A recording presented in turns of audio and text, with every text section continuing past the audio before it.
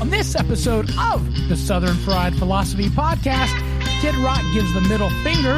We have a KFC Cinnabon biscuit review, and our special guests, Marlene Childers and Leanne Jackson, discuss teacher issues in the North Carolina teachers strike. All that and more on this episode of the Southern Fried Philosophy Podcast. Here we go. Hello, everybody. Welcome to a brand new episode of the Southern Fried Philosophy Podcast, where it's two guys' take on life, liberty, and the pursuit of gravy, and you, the listener, are getting a degree in common sense. We are broadcasting from the Busted Knuckle studio right here in beautiful downtown historic Concord, North Carolina. I'll be your host, Biggin, and how about you? We've got a great show lined up for you as always, but before we begin, let me introduce you to the second half of this flaky biscuit. That's right, I am talking about the pride of Anderson, South Carolina, but most of you probably know him best as the Silver Tongue won 2016's Honorable Mention Father of the Year, the inventor of the Redneck Egg Roll.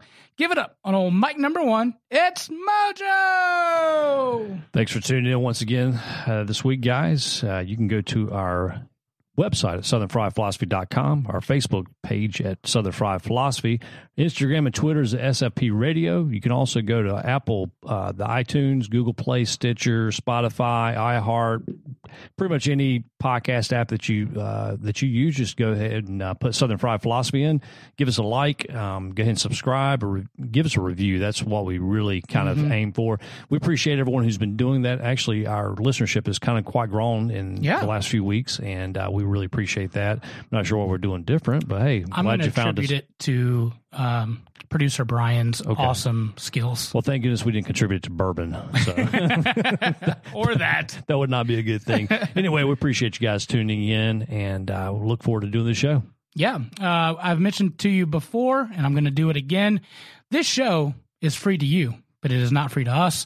We have expenses that we incur to bring you the content. However, to make the show better, we need your help. That's where we're going to point you to our Patreon link on our website, southernfriedphilosophy.com. There you're going to find 3 different levels that you can help participate in the show, the life, liberty, and the pursuit of gravy tiers. Just check those out. There's 5, 15, and 20. Each one will give you something different. And what it does is help with the production costs of the show so that we can do this more frequently and to give you better content. Please think about joining the SFP family. We appreciate that. We also want to say shout out to our new listeners from Corinth, Mississippi, Chapel Hill, North Carolina. Should we go boo? And then Patterson, California. Patterson, California. Finally, somebody on the West Coast. Can I tell you this funny story? When I was a youth pastor back in the day, it was a small little country church, and we had business meetings like the first Sunday of the month. I was there for about a year. And the old gentleman in the back looked at the budget and he said, "Who's this J.T. Patterson guy, and why are we paying him so much money?" So obviously this guy must have been sleeping in church. Oh, yeah, he's definitely been sleeping. When I resigned from that church, I signed my letter, J.T. Patterson. There you go. So when I saw Patterson, California, I thought that was pretty funny. So, yeah, there you go. I guess that's where probably Patterson Air Force Base, I think. Oh, is that it? I could be wrong, though. Ooh, was that the one on Independence Day? Could be. I know that some of the after hours podcasts I listen to after midnight, I know that they're always seeing UFOs out there in Patterson, California. So the old coast to coast, eh? Something the ground zero. Coast to coast. I can't quite stand for that. So 5 degrees of separation. Then we are 5 degrees close to Will Smith if they're listening from Patterson Air Force Base, which was on Men in Black or Independence Day, and Will Smith played in Independence Day. We're 3. We made it in 3 steps. There you go. We're so close to him. I could smell This world is so interconnected. We've documented well on this show how much I love Will Smith. Way more than I should. Yeah. Little man crush. There you go. Mojo, I'm going to ask you like I ask you every week. How you be doing? Well, I think we're finally in the warm weather, so it is official season. That way, everyone can complain on how hot they are. Yeah, that was your Facebook. Complaint, last week. Yeah, so everyone's already seen the post. Everyone's already complaining about wanting fall weather, I guess. Yeah, so, I'm ready for the fall. Can't please everyone. Here's the thing that I don't remember every year when it starts to get hot is how much I sweat. I usually forget that from fall to winter and spring, and then summer hits and I'm like, oh my gosh, I'm just like a water fountain of of sweat that just oozes out. A pool. A pool. I wish I was like the hippopotamus that when he sweats it was pink. Then they know you're sweating. It's like it's like a mood ring. That's probably not a good idea then, but it's supposed to keep you cool. That's right. So there's that. In studio with us, we have producer Brian. Hello, fellas. Howdy. And his beautiful wife, Marlene. Oh, hi. How you doing? Very Is nice. that okay that I said some that? brownie points here? I think so. She's not hiding from anybody. Okay. All right. I'm just making Mrs. Producer Brian. Mrs. Producer Brian. Is that- Listen, I tried Code name Carmen Sandiego. You may have not heard the Nice. episode where I tried to call my wife Mrs. Biggin and she was not happy about that. Oh, yeah. Really? Yeah, that was not a good move, kids. So they're in studio with us, so we're excited to have them. So how you be doing? I'm good. The wife is getting ready for Derby weekend. That's our big weekend at the Hizzy. So the big shindig. Got the cucumber sandwiches, I guess, ready? Yeah, we haven't got them ready yet, but we've got the cucumbers, Yep. Hot browns. the hot browns, the Derby pie. Derby pie. Mint juleps. The mint juleps will be flowing, my friend. And there's country ham and biscuit. So that will be there. And then I said bourbon meatballs. No, you didn't say that. Well, there's those. And then, plenty of bourbon, which is my favorite holiday. It should be a day off. It's a holiday. Probably will be for you if you eat all that. Sure, All that. yeah. Good gracious. So it's great food. Good times. Great times. Everybody get your wanky hats out. You're what? This is a family show. Watch it. The wanky. I said the wanky. This is the one time a year where I have to put up with Johnny Swim on TV. Not Johnny Swim, because this is the problem. I always get Johnny Swim with Johnny Weir confused. You remember, the guy that wears his like little poofy hat? Oh, yeah. That I'm not a big fan of. But his name is Johnny Weir. In my head, I still think Johnny Swim is Johnny Weir. So I refuse to listen to their music.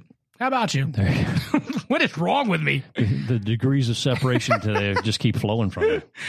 The Southern word of the week is stark. We may know this as like a stark contrast, but oh no, not in the South. I tried to watch Game of Thrones, but it's stark. It's dark. Oh, yeah, well. There was the complaint this past week that the last episode was way too dark and you couldn't even see anything. So there you go. that was the biggest stretch known to man on that one. That's all right. All right, so let's go into some wacky news brought to you by Webmerized. If you need a clean, crisp website, check out our friends out at webmerized.com.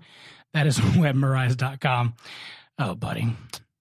Come on, one of those days. Our poor youth. Our Utes, as they say.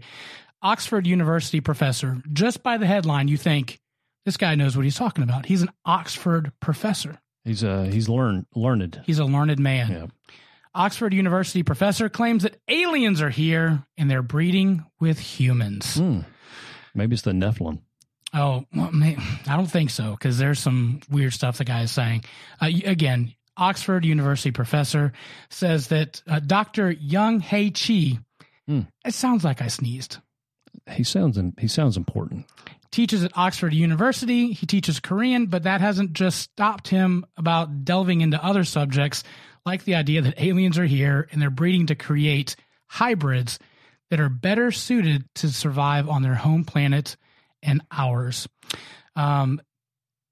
In summary, the professor is saying that the reason why the aliens come down is because they're inbreeding with us, is because they have to protect us from climate change. I don't even know how to answer. I don't even know how to question that. That we're destroying ourselves. Right. So they're here to protect us. They're breeding to protect us. Right. But if we turn this whole thing around and do the moral thing, then they'll leave us alone and go home to their own planet. So is this consensual breeding? It doesn't sound like it. Is this abduction breeding? It is abduction. Is it a Me Too movement? Oh, maybe. What about the aliens? Man, I mean, how would you even put them in the court of law? Well, you don't know who they are, because according to the doctor, we can't see them with our own eyes because we have to depend on our own organs to see things. But there could be other organs where we can see other things. Do you remember the movie They Live with Rowdy Roddy Piper? Do you remember that movie? No, They I had don't. special glasses that they would wear, and they Yeah. could see the aliens. You have to go back and check this movie. It's probably back in the mid 80s. I'll have to You check have to it do out. that, yeah. There are four types of aliens that are already here. The small ones. That's all he said. Just the small ones. Tiny or tall and bold ones. Aliens with scales and snake eyes. The reptilians. And finally, insect-like aliens. They're already here, and they're roaming around, which would almost make sense because the insect ones, like the La Cucarachas, will survive whatever happens. So that kind of makes sense that the insect ones are Maybe here. it's the mosquitoes. That's this time of year. Which ones are breeding with people? All of them. And wouldn't people notice that? But they don't know that because they don't have the special... Is there a dating app There's a, for this? Like a Tinder? Tinder. It could be a Grinder. Of course, you would be breeding there, but Well, y'all, this is an Oxford University professor. Where's the Will poor, Smith? the poor children. Yes, we're going back to Will Smith. or Will Smith's son. Oh yeah, that kid. Yeah, Hey, buddy. stepson. So I just thought that was weird. You know. That, Oh, that's very weird. I mean, I guess he's a tenured professor. I guess he can say what he wants to. I mean, because Can I show you? Can I just show you his picture? Look at that on a. that is not him. I don't. That's what's on the article. Y'all. I mean, it can't I think be. he got into conference one time. Got a picture of It him. looks like he took all the cannabis and rubbed it all over his body, and then that's how he came up to his hypothesis. But let's be honest. Can we just be honest? If we strolled through Walmart late at night, Mm-hmm. how many people, after reading this article, would you say that's one of them? Oh yeah, no, That's yeah. one. Yeah. Yeah, It's like Pokemon Go You have to for find them. humans. I like that. I love it. Y'all, that's something. That's something. Do you know it takes a customer 3 seconds to decide whether to stay or leave your website? That's why a crisp, clean, and user-friendly website is one of the best ways to market and help and grow your business. At Webmerize Web Design, we offer that and much more. They pride themselves in offering their clients professional websites at affordable prices. Are you a small business? No problem.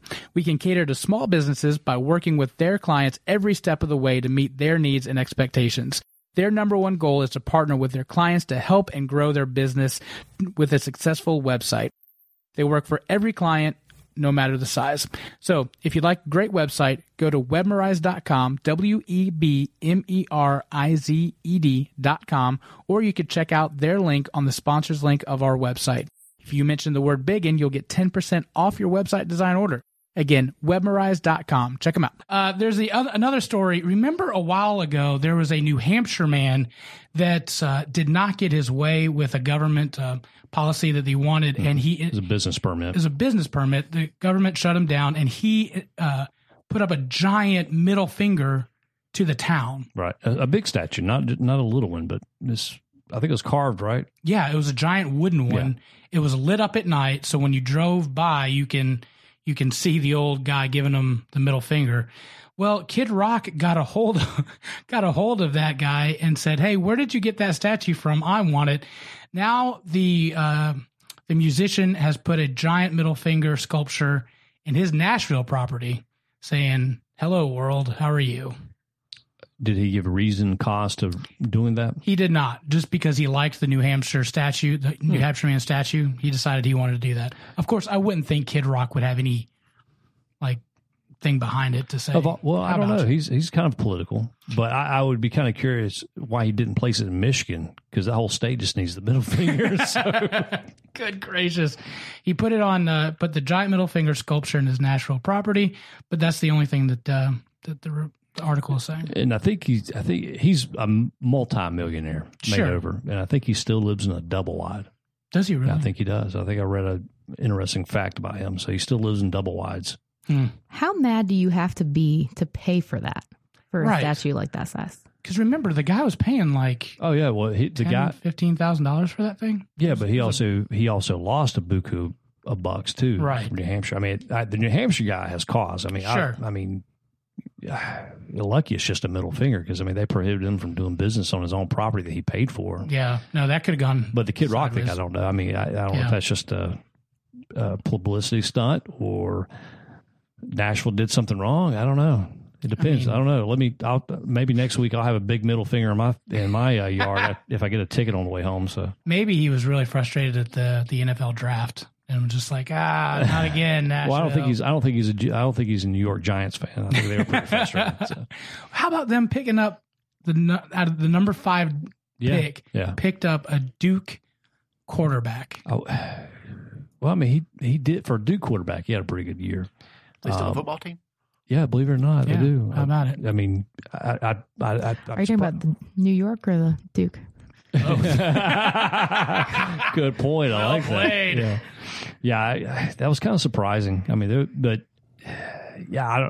I guess that Eli Manning is on his way out. I would have to say. Yeah, but I mean, he was decent in college. But Yeah. I mean, he wasn't like a couple years back, Blake Bortles, who played for UCF, University of Central Florida. Now, he was a great quarterback on an underrated team, right, and took them pretty far.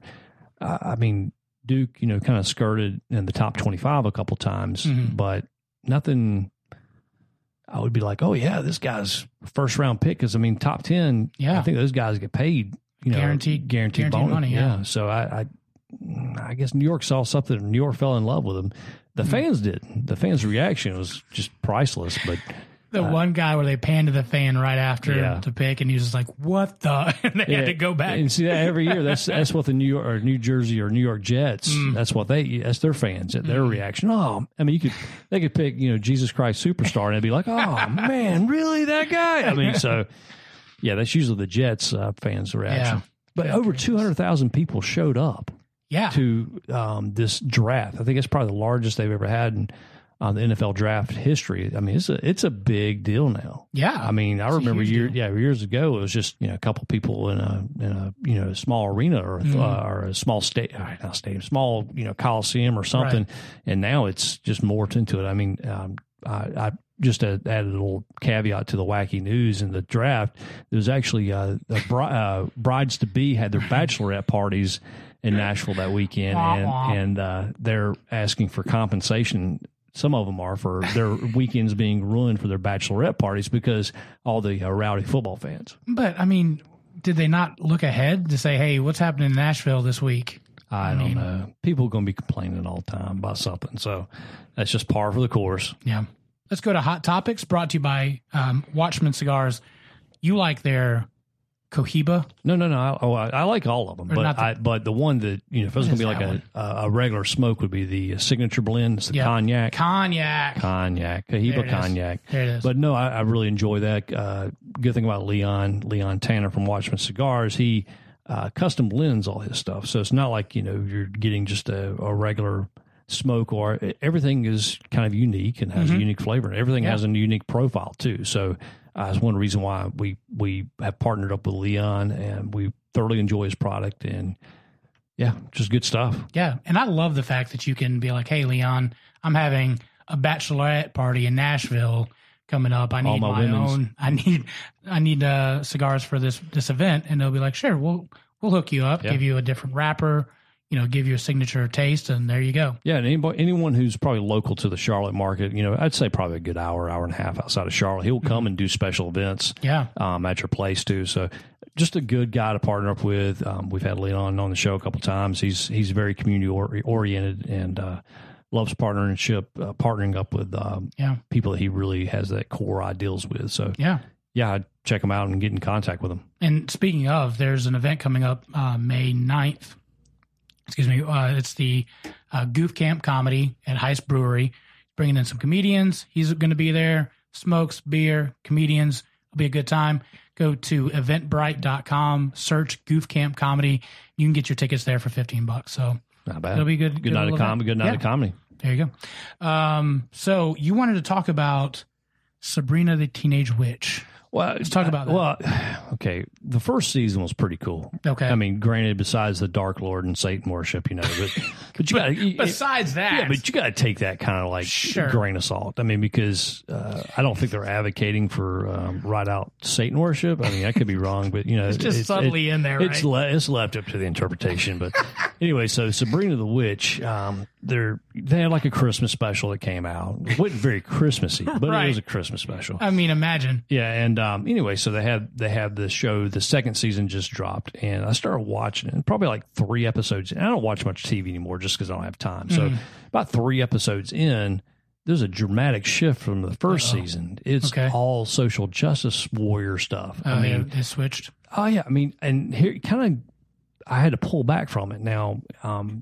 I don't walk away from controversy, so I don't understand what TV is doing these days, especially these platform streaming services now, where every show must have some type of social justice theme in there. Now, no offense to any of our LGBTQ community that may listen to us, I have no beefs with that, but part of the population is transgender is 0.6% of the whole population that identifies transgender, and like 2% identify with the gay or lesbian.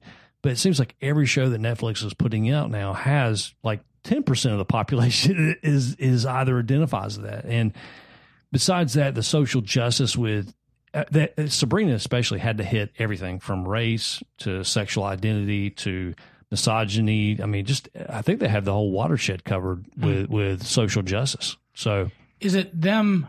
I haven't seen the show, so I have no idea. My last Netflix show was Black Summer, which I'm confused on that one.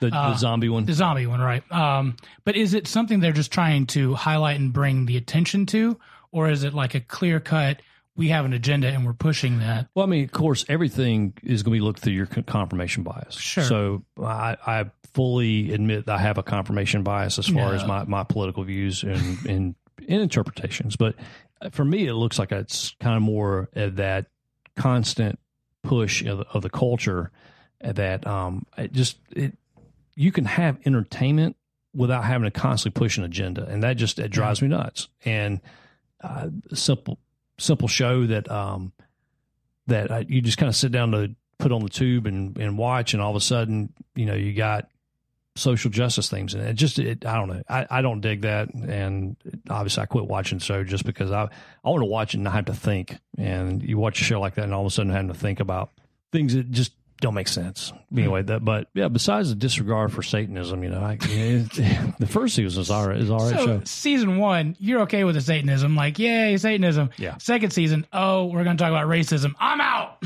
No. Well, I guess you could say that. But no. It's absurd racism. It's absurd, like identity politics. It gets absurd. Like, how does a girl identifying as a boy wanting to play for a basketball team have anything to do about worshiping Satan as God? I don't quite get this. It don't follow the theme. So that's the thing that trips you up. Not about witches, talking cats, or talking cats. The cat don't talk in this one. So. See, I don't know either. So wait, does it pick up like from the old series from whenever? No, not really. It's a whole new Sabrina. It's a darker version of Sabrina. So it's pretty morbid and dark, and it definitely not the regular Sabrina the Teenage Witch where you're like, it's like sitcom, the canned laugh humor. So yeah, I was watching something the other day, and it was canned laugh, and I just couldn't take it. Like, just that was making me sick. I was like, because you could tell it was like the laugh track. Yeah, I can't take the laugh track anymore. I just can't. So, who does that anymore? So my question is, can we get a list of like Mojo's watch lists on Netflix? Because if I had to like pick shows for him to watch, this wouldn't have been definitely not. Have seen right. That's a great point. Why are you watching Sabrina the Teenage Witch? For somebody who doesn't watch TV, that's the one that you pick. Right. I don't watch a lot, but when I do, I'm watching Sabrina. Hey, I will binge watch a season in no time. Like there'll be like a day where I'm just absolutely worthless, and I will watch the whole season. So. Watch like Our Planet. Well, no, because you'll get riled up on that. Watch The Lion King. Like, watch that one. Look, I've gone 42 years on this earth and I've never seen The Lion King, so I plan on probably not seeing The Lion King. Jeremy White, we apologize. We still have not. Well, I will watch and do live tweets on Lion King for my first experience on that. No, all right. Hey, I like teenage drama. What can I say? I guess I'm young at heart. You can't get enough of the teenage drama. Let me just revert. I'm trying to relate to my kid, Right. So I don't with think the it's Satanism. It's research. Is that what you're saying? Yeah. I'm trying to see what these kids are into these days. Oh, I don't even know if I want to. All right. If you are in the market for a high quality cigar for a very reasonable price, you must check out Watchman Cigars. Watchman Cigars is a family owned business that puts the customer first with the best customer service in the business.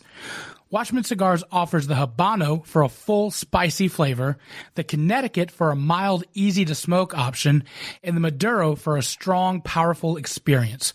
They even do specialty blends and partner with you to provide a custom exclusive line just for you. Watchman Cigars has all your cigar needs. Follow them on Facebook and Instagram at Watchman Cigars 1991 or email Leon directly at watchman_cigars@yahoo.com. That's watchman_cigars@yahoo.com, or check out the sponsors section of our website. So we're going to go to our next topic. This week in AOC, what do you got for us for Alexandria?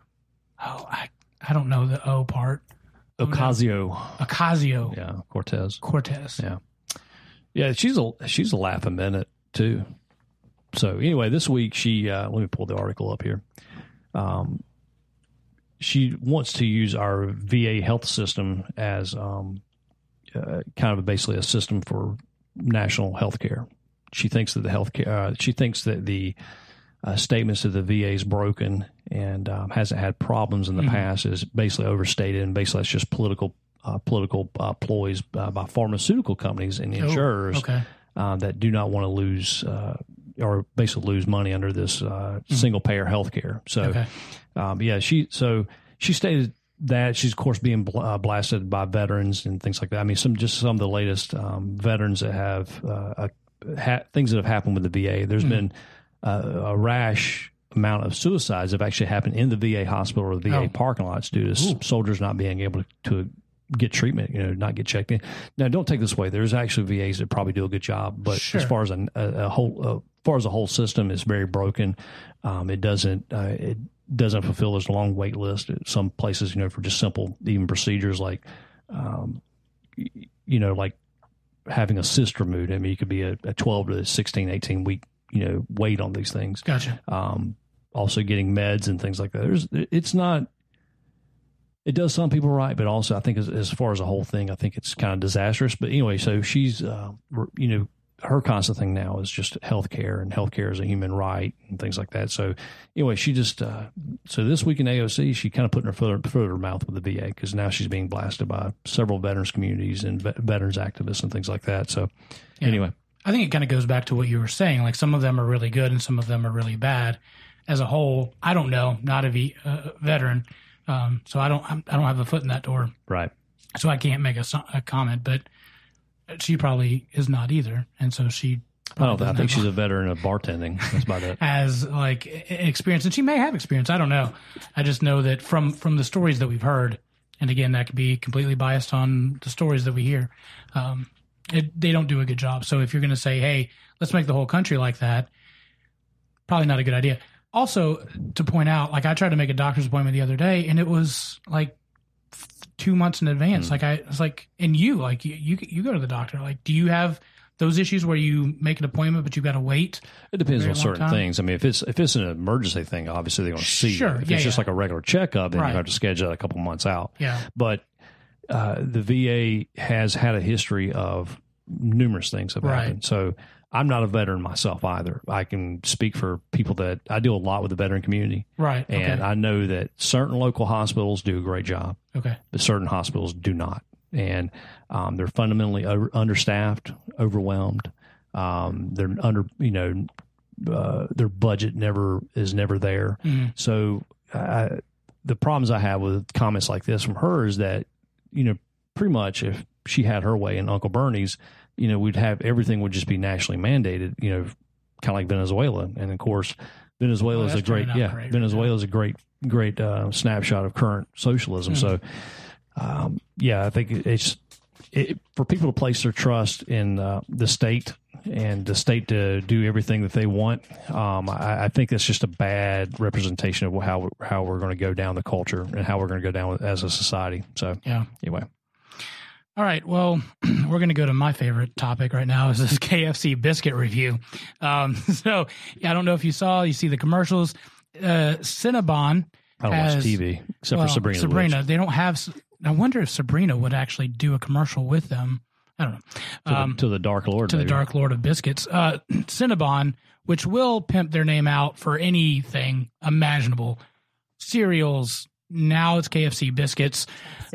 Chapstick. Is it really? The Taco Bell thing too. The little the by the cheesecake way, things those that are we've discussed. I had my first Cinnabon about a year ago, and it's Cinnabon's legit. pretty damn delicious. Yeah. Yeah, it's very good. I think I ordered one for me and Larkin to split, and I think I ate the whole thing. I just, Take that, kiddo. Constantly kept pushing her away. Life's not fair. Learn about right. it. So KFC has married with Cinnabon.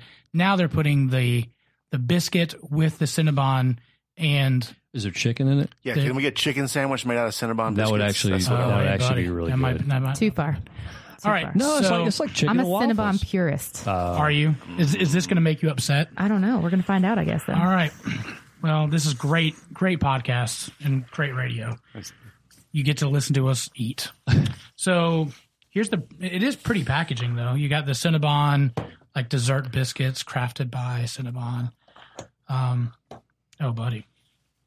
I'm just saying. You got to say. Oh, okay. Dibs on the box, right? lick the box. That's like the extra cheese on a burger wrapper. What does that look good to you or disgusting? I'm gonna take a. It looks good. I think it looks good. All right, so I'm gonna divvy these things up. And we'll see how this goes. The other thing, Mojo, I want you to discuss. I'm giving you the sealed package utensil. Describe that from the the KFC. No, what is that thing? It looks like a spork. It's kind of like a ergonomic. Maybe they're cutting all the plastic out to save the earth. But it's a weird looking. It's a spork, but then there's a shovel component to it. It's more fork than spoon. Yeah, but there's a nice. I don't know how it looks like something from Star Trek. Yeah, I don't quite get that. So this is loaded with. If you open the box. You may want to warm this up just a little bit. It is covered with ooey gooey Cinnabon, cinnamon, brown sugar icing, and some yummy goodness. So I tried to get them here as soon as possible. So, but can I have some extra ooey gooey? Is what you'd ask for. You can get as much ooey gooey as you want. So I'm going to hand these out, and you guys can try them. Producer Brian's over there. Does anybody want extra ooey gooey? Here's the box. Anybody more ooey gooey? It says it's finger looking good. That's what the box says. Yeah, that's right. All right. I'm a little worried, but we're gonna dive in. So it's just the regular biscuit. Their normal biscuit isn't bad. It's pretty, it's buttery, flaky. It could be dried out. I'm telling you, I feel that Wilford Brimley should be on the box of this for the diabetes. What if he was the new KFC guy? Ooh, I like that idea. Have you seen the new KFC Chippendales commercial? I have not. No, producer Brian shaking. I have seen it. Actually, so I was on Pinterest today because I have a Pinterest account because it's not just for ladies. Thank you very much. There you go. Was there any articles about Sabrina the Teenage Witch on there? No, but this. Do you look up? This do you look up do it yourself palette? Ad kept playing in the middle of my. I'm looking for my Chickendales. That's what I call it. Yeah, it's Chickendales. Oh, yeah. And it's who I'm not even sure who the current colonel is, but I think they change it like about every other week. It's like they're getting a little creepy with the commercials. Yeah, they are. Yeah, the one with the sun tanning colonel got me. I don't know if you saw that one. Oh yeah, that was gross. Y'all, I got so I saw it because why does this keep showing up on my I haven't looked at Pinterest in a year, and I look at it because we have a birthday coming up for a kid, and I'm looking for ideas for stuff, and it's like break out those used pallets. I have like guitar stuff, turkey hunting stuff, and then suddenly there's Chickendales on my feed. I don't know where it's coming from. All right, guys, can we talk about this biscuit? What do y'all think? I'm thinking that's maybe the worst representation of a cinnamon biscuit. I second that. Yeah. Bojangles has it better. Yeah, absolutely. Every day. I'll give you that.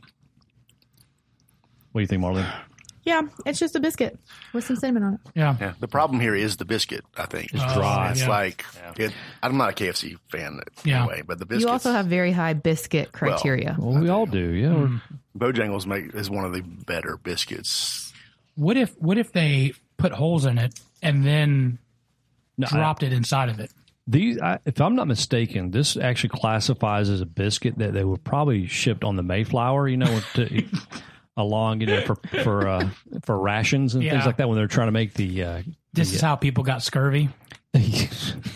Yeah, you hand them an orange and a biscuit like this, man. So are you saying what they should do is take the biscuit out and just eat the ooey gooey on the bottom of the box? What I'm saying is that they probably should divorce Cinnabon, or Cinnabon should divorce themselves because the topping's way too good for this biscuit. So that's accurate. Now, I would maybe cut up the biscuit and mix it in so it's not as dry in the middle. Actually, what I would do is I would crumble it up. You're and right. then put it on top of a Bojangles biscuit, and then it might be edible. Yeah, just go to Bojangles and buy that and then sell it in your store or give them away free or something. It'd be a better experience. What? Yeah. Now Bojangles actually they have their own cinnamon biscuits. Is that right? Yeah. I think cinnamon raisin in it. Oh No, they had a cinnamon raisin at one time. How was Hardee's?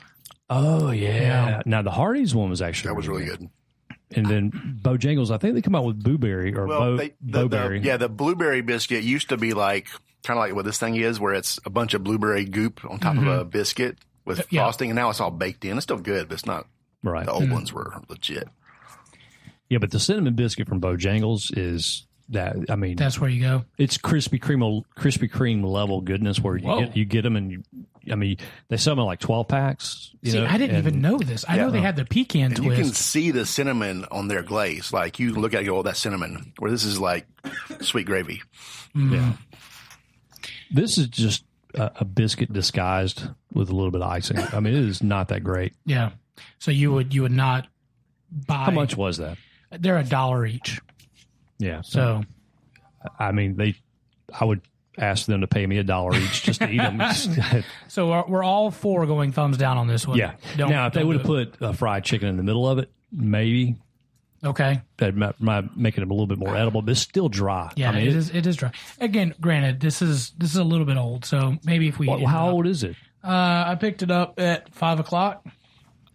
So what, an hour and a half ago? Yeah. Bojangles biscuits are still good like 2 days later. So They are. Truth. I don't know. All right. We do know the level of quality employees sometimes at KFC. So these could be biscuits from last week. I'm pretty confident though. KFC biscuits are just frozen and then just taken out. They're not handmade like Bojangles. Right. Why is Bojangles not a sponsor for the show and KFC? Well, maybe because you just bash their biscuits. Well, we're pro Chick-fil-A minus the biscuits. Or Chick-fil-A, that's what I meant. Pro Chick-fil-A minus the biscuits, but yeah. Yeah, if we can get Chick-fil-A and Bojangles to be our sponsor. I mean, we've already got the Bojangles colors. Yeah. I mean, come on, y'all. You can't. And we promoted them quite a bit. I've sent them an email to see if they would be a sponsor. Oh, yeah? Here's a shock. I didn't hear back. They said pound sand. They didn't say nothing.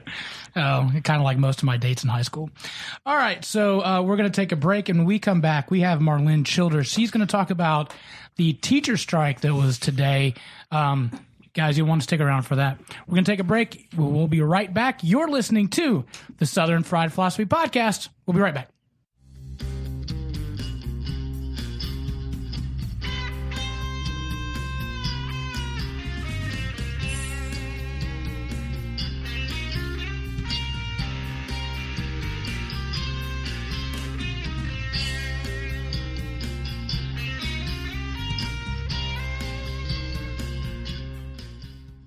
Hey, this is the Southern Fried Philosophy Podcast, and today we're discussing here in North Carolina, a couple different states also. There's a teacher protest for numerous things, and so this is May 1st. We're recording this, so May Day.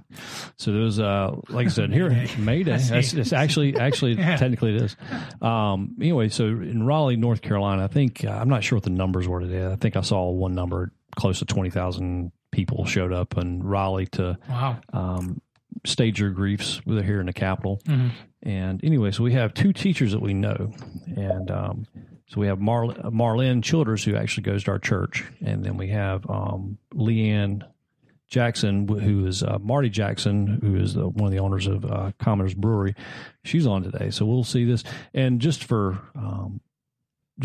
pointers, there may be some questions I have or disagreements, and it's just meant in just the most respectful way. It doesn't affect how I feel about you guys and teachers in general. Just right back at you. So please don't stab me in the eye. So not today, Sabrina. Not today, Sabrina. So let me get this straight. We're going to have a civilized conversation and potentially disagree, but still at the end of the day, still love each other. Well, it is 2019. You're not supposed to do that. That's a shock. I believe in civil discourse. So. We're going to make it happen today. Now, when I go home, my wife may yell at me. She doesn't agree with civil discourse. I mean, she likes to yell, and I have to just say yes, ma'am. So there you go. All right. So as we kind of get ready for this thing, let me go ahead and do our disclaimer. The views and opinions of Southern Fried Philosophy are not necessarily those of our guests, sponsors, or friends of the show, but they should be. All right, so now you send your emails to Mojo at SFP Radio for anything you disagree with. I'll take them all. I'm going to sit back with my popcorn and let you guys go. All right. Marlon, go ahead and kind of, since you're graciously to come on, we had you planned. So tell me a little bit about this, I guess the protest, and then, because they shut down schools. Not all counties shut down. Not all districts did, but a lot of them did. So, kind of give us some grievances and just a little bit of a caveat. This, the NCAE, the North Carolina Association of Educators. This is kind of a planned event, and they called it Red Day. Everyone kind of showed up with their red T-shirts on, and I guess solidarity, I guess, is probably a better term to use. So anyway, kind of give us some pointers, I guess, to talk about. Yeah, so the teachers had 5 main concerns or demands was what they were saying. And so one of them, basically all of them together, are about the constant underfunding of the school system in general. So it's not just about the teacher pay. It's about the school system, the public school system, being underfunded in lots of different areas. So one of the demands was for nurses and counselors, psychologists, librarians, like the support staff who are certified support staff. Another demand was for bus drivers and cafeteria and custodial staff to make the same $15 minimum wage that all other state employees get. Another one was that they have taken away retiree health benefits for any state employees hired after 2021. And then they eliminated the compensation for graduate degrees, which they just rolled out the budget last night. They presented it and they actually addressed that one. They said that they're going to reinstate master's pay. So that's a good thing. But so a lot of the discussion kind of around the education revolves around teacher pay. It kind of settles on that thing. And that wasn't one of the demands this time. Last year, that was one of the demands. But they've done some work on that over the last few years, which is a good thing. But I think the biggest thing for me personally is the issue of time, the time it takes to do the job outside of the hours that you're there to do the job well.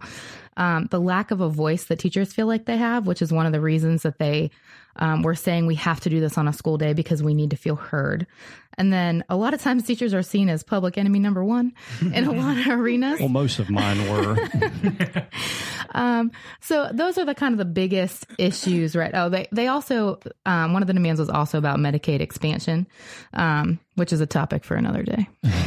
Well, I'm actually kind of curious about that because how does that even play in? I mean, what are they asking for that? Is that for students? I mean, is that for teachers? I mean, what I think the idea is for people who are at a certain income level to be able to receive healthcare services, which makes up a lot of the public school population. And so the idea is that if families are healthy, then the kids are able to get to school, and everybody kind of benefits if the kids are in school. So there's some conspiracy theories going around about this. Well, I mean, May 1st they call it May Day. No, follow me a little bit, okay? Here it goes. It comes around. I'm not saying it's my conspiracy theory. Okay. I'm just saying it was a conspiracy theory. But, so the NCAE adopted this logo of a clenched red fist. Well, there's also parallels to the Soviet clenched red fist that was part of the Soviet Union. But also May 1st is the May Day parades, celebration of Soviet Union, communism. So I don't know. There could be conspiracy out there. I don't know. Sounds hey, it's much better than the stinking Cinnabon biscuit. I can tell you that right now. I don't know. So I was kind of doing some research for the show, and 40% of our state budget goes to education. Yep. How teachers we're saying we're underfunded. What else do we need? I mean, 40% of a state budget goes to it. Number one, how much more? That's a good amount. I mean, when your whole state budget, 40% of that is the largest single expenditure of all state tax dollars goes to education. So how much more, and where does it come from? Yeah, I mean, those are great questions. I think the issue that the public schools, the teachers feel like is that it's constantly, we're being asked to do more with less. And so they cut 28% for funding for TAs, for teacher assistants. Mm-hmm. And then the biggest thing is in the per pupil spending. We are down over 50% from where we were pre-recession. So I think I may or may not have 5 pages of notes here with the real numbers. That's great. Yeah, I want us to. Real numbers? But I mean, the thing about it is people can say their opinions all day, but I'm a fact. I'm a numbers person. I'm Enneagram 1, so I like to know what. Not the Enneagram. I know. So, it's a lot of math. I love math. I do love math. I'm thankful for math, but I'm so bad at it. So, with the idea of the per pupil spending, we are 41st in the country as of 2017, which is the last time the numbers. So it's 50% of what they were spending on per kid. So in my personal classroom, I teach 3rd grade. I'm out of Kleenex. I'm out of pencils. I've spent well over $500 this year. My husband's like, sorry, I forgot my What is that dollar amount? What is that dollar amount that we spend per pupil? So the per pupil spending for not even for just school supplies, but for things like textbooks and for things like building maintenance comes from a separate fund. And they did just pass bonds to address all of those construction issues and everything like that. But a lot of it is just the investment in the school system in general. Marty, what are you saying back there? You're giving me hand signals. Per pupil, $9,528 per year. $9,528. And we're actually 39th now. Moving on up. That's great. Projected to 29th for this fiscal year based on projected spending. Great. Okay. I don't know where I got that 30. Maybe I read the graph wrong. See, didn't do my math. For a state our size, it's underfunded. Well, need to get Marty a mic. Just to kind of there you go. Just to kind of give you some. Let me go back to my chart here. Just to kind of give you some numbers here. The average instructional supplies per teacher is, I guess, $511 a month. Average textbook spending per student is $42. So $42 for a textbook? No, per student. So, I guess they have 4 classes that have books, 5 classes that have books. They have $42 allocated per year. Gotcha. Now, most of those books are, I guess, back in the day, all my textbooks were already pre-highlighted from the previous 10 years of students. So I don't know if that still holds true now, but so, these are real figures from the state of North Carolina. Now, like I said, most of our education dollars comes from the state.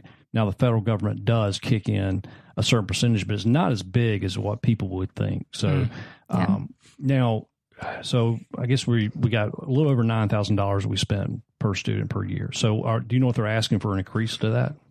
That wasn't one of the specific demands. That's just kind of in general. That's one of the concerns. Now, I got a question for you right there. Because I believe there's answers to everything. Now, we may not all agree how to get there, but I think there's answers to every solution. How does spending more per student produce better results? You know what I'm saying? All of a sudden, if they bumped up the per student, spending to $12,000 a student, how does that produce better results? Will that increase graduation rates? Will that increase college entries? You know what I'm saying? How would that? Sometimes throwing money at a problem doesn't necessarily necessitate. I can't talk right now. That's my public education back in the day. But no, sometimes just throwing money good money at a problem sometimes doesn't have the results that we intend. So I you know what I'm saying? Yeah, I totally agree. The school that I used to work at, I worked at a school in East Charlotte. There were 31 fifth graders in a classroom, and we have 14 books. And so it's kind of compounded over the years because we have been underfunding. It's not like a every year problem. We're getting new textbook. But I'm even talking about things like novels. Like the teachers were having copy pages from excerpts from novels so that everybody could have one to read. And so it's been kind of like a year. It's not just 2019, 2018, this year. It's been over and over and again. And so throwing money at each thing isn't the issue, but my desktop computer has, like it moves real slow when you're trying to do things. And so there's like equipment issues that teachers have. And technology is a big one. Yes.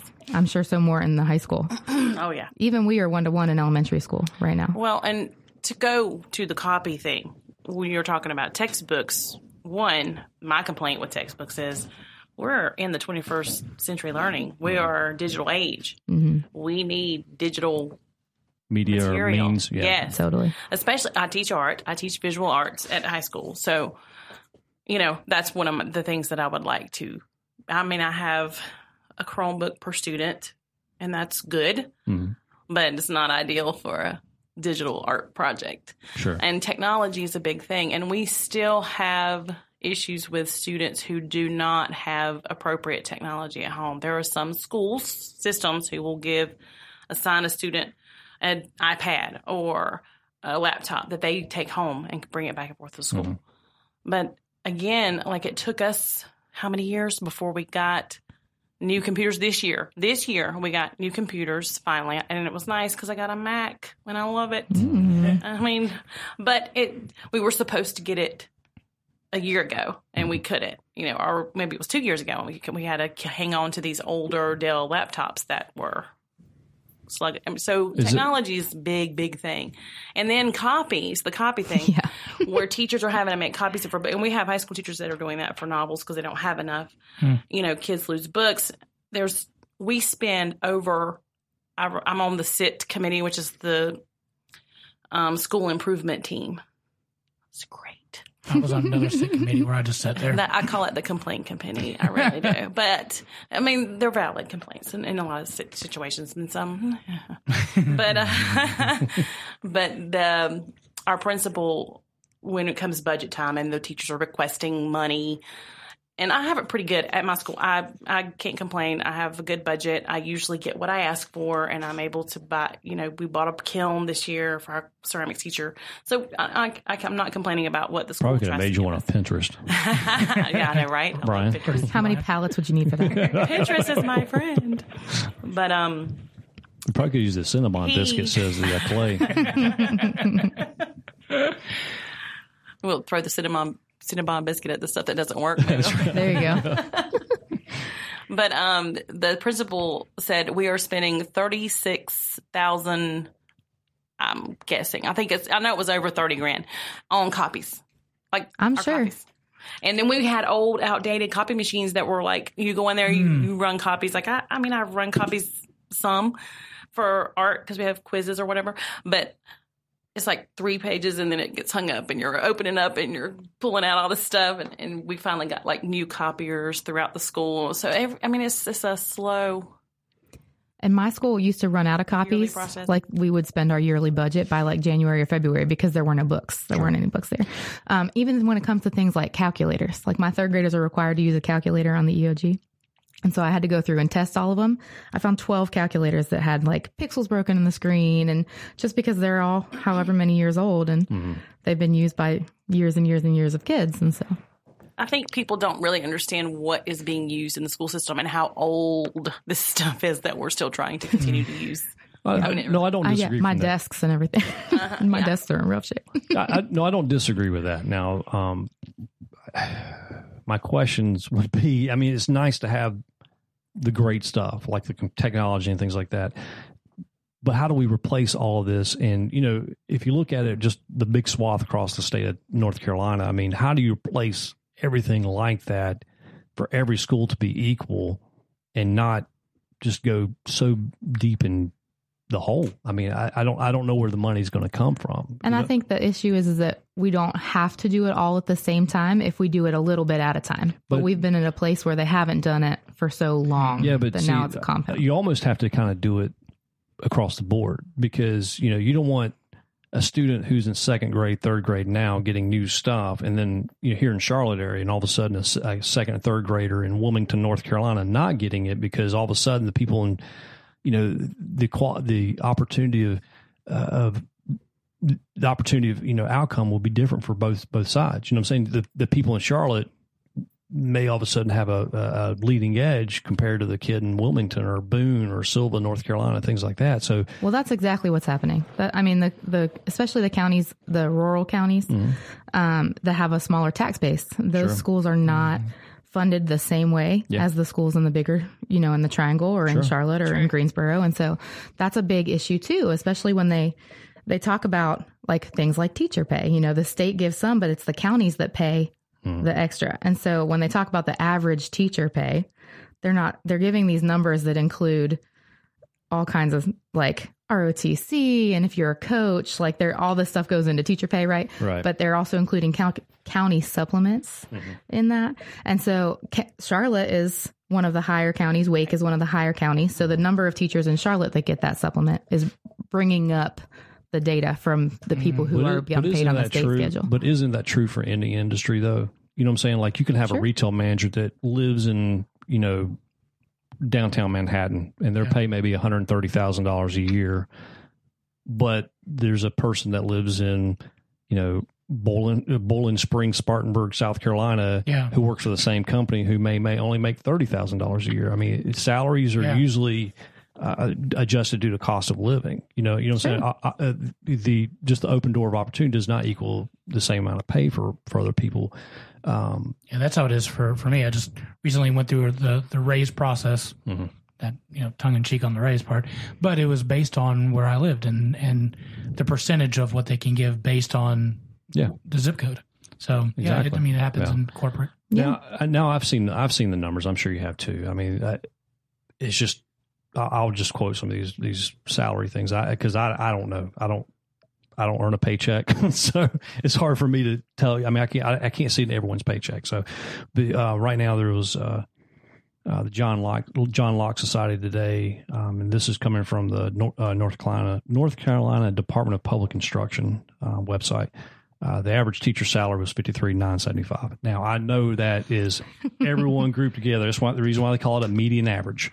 Part of that, $6,104 of health insurance contribution, $4,000. Huh? Can I just ask one? Is that everything combined? Your total summary? No, this is on top. This is what they're claiming on top of it. So 53 plus another 6. Yeah, because okay. For example, is your pay? I don't know what your salary is, but let's just say it's $40,000. Then your employer also throws in employee compensation or employee contribution. I was just trying to make sure. Social Security, things like that. Gotcha. So they're saying $6,100 basically is thrown into basically, I guess, a group health insurance. The state health plan. Yeah. Social Security contribution is around $4,100, and that's obviously you can't touch that until you turn of age, and then almost $10,100 towards retirement contribution, towards I guess a pension. So these numbers. This isn't a concrete number. This isn't something that every teacher makes. Obviously, you have teachers in certain areas who have tenure and experience and whatever else, they're paid obviously higher, and this doesn't translate to some, one caution light, town that has more cows than they do students. I mean, everything's subjective to the area, but the median income for North Carolina is around $50,000. Now that's taking everybody from welfare to people that are CEO level pay. So you can't compare the average to the median. That was one of the big things that the superintendent actually came out with a website this week, and he was like, here's all the facts. And so they said the average, I heard that also that 54,000 number. I read in the News and Observer, though, that the average is actually closer to 49,000 based on if you look at what the state pays versus what the county supplements include. Because the average gets inflated by the outliers, right? Oh, no, and so the median, though, is adjusted, right? So the median, the 49,000 is right at the median for North Carolina. So one of the things about one of the demands that they had said was that the health benefits. So a lot of teachers, everybody's like, well, you don't sign up for the money, right? Mm-hmm. But a lot of teachers are playing the long game. We realize that we've had the opportunity to get good healthcare benefits after we retire. Same thing with the retirement program. And they're taking that away for new teachers. So they're not incentivizing teachers to come work in North Carolina because they already said anybody hired after 2021 they don't get healthcare benefits after retirement anymore. But wouldn't the market dictate that? Because if you have an opportunity for a teacher that's coming out of college that has, that calling to be a teacher, and teaching is a calling. I would say for the majority of teachers, some of them have just probably thrown in the towel and hate life and hate kids under 18. Because I had those. Honestly. So, but the market would dictate that. If a teacher has an opportunity to, you have now school choice with charter schools, private schools, and then you have the public school system. But if a teacher graduates and has an opportunity to maybe, especially the towns that are across the state lines or whatever, they have an opportunity to shop the market. Mm-hmm. Just like there's a big hoorah in Houston right now with firefighters. 220 firefighters just got laid off due to a fire union pay increase. So these firefighters, they've restructured also, no pension plans, no this and that.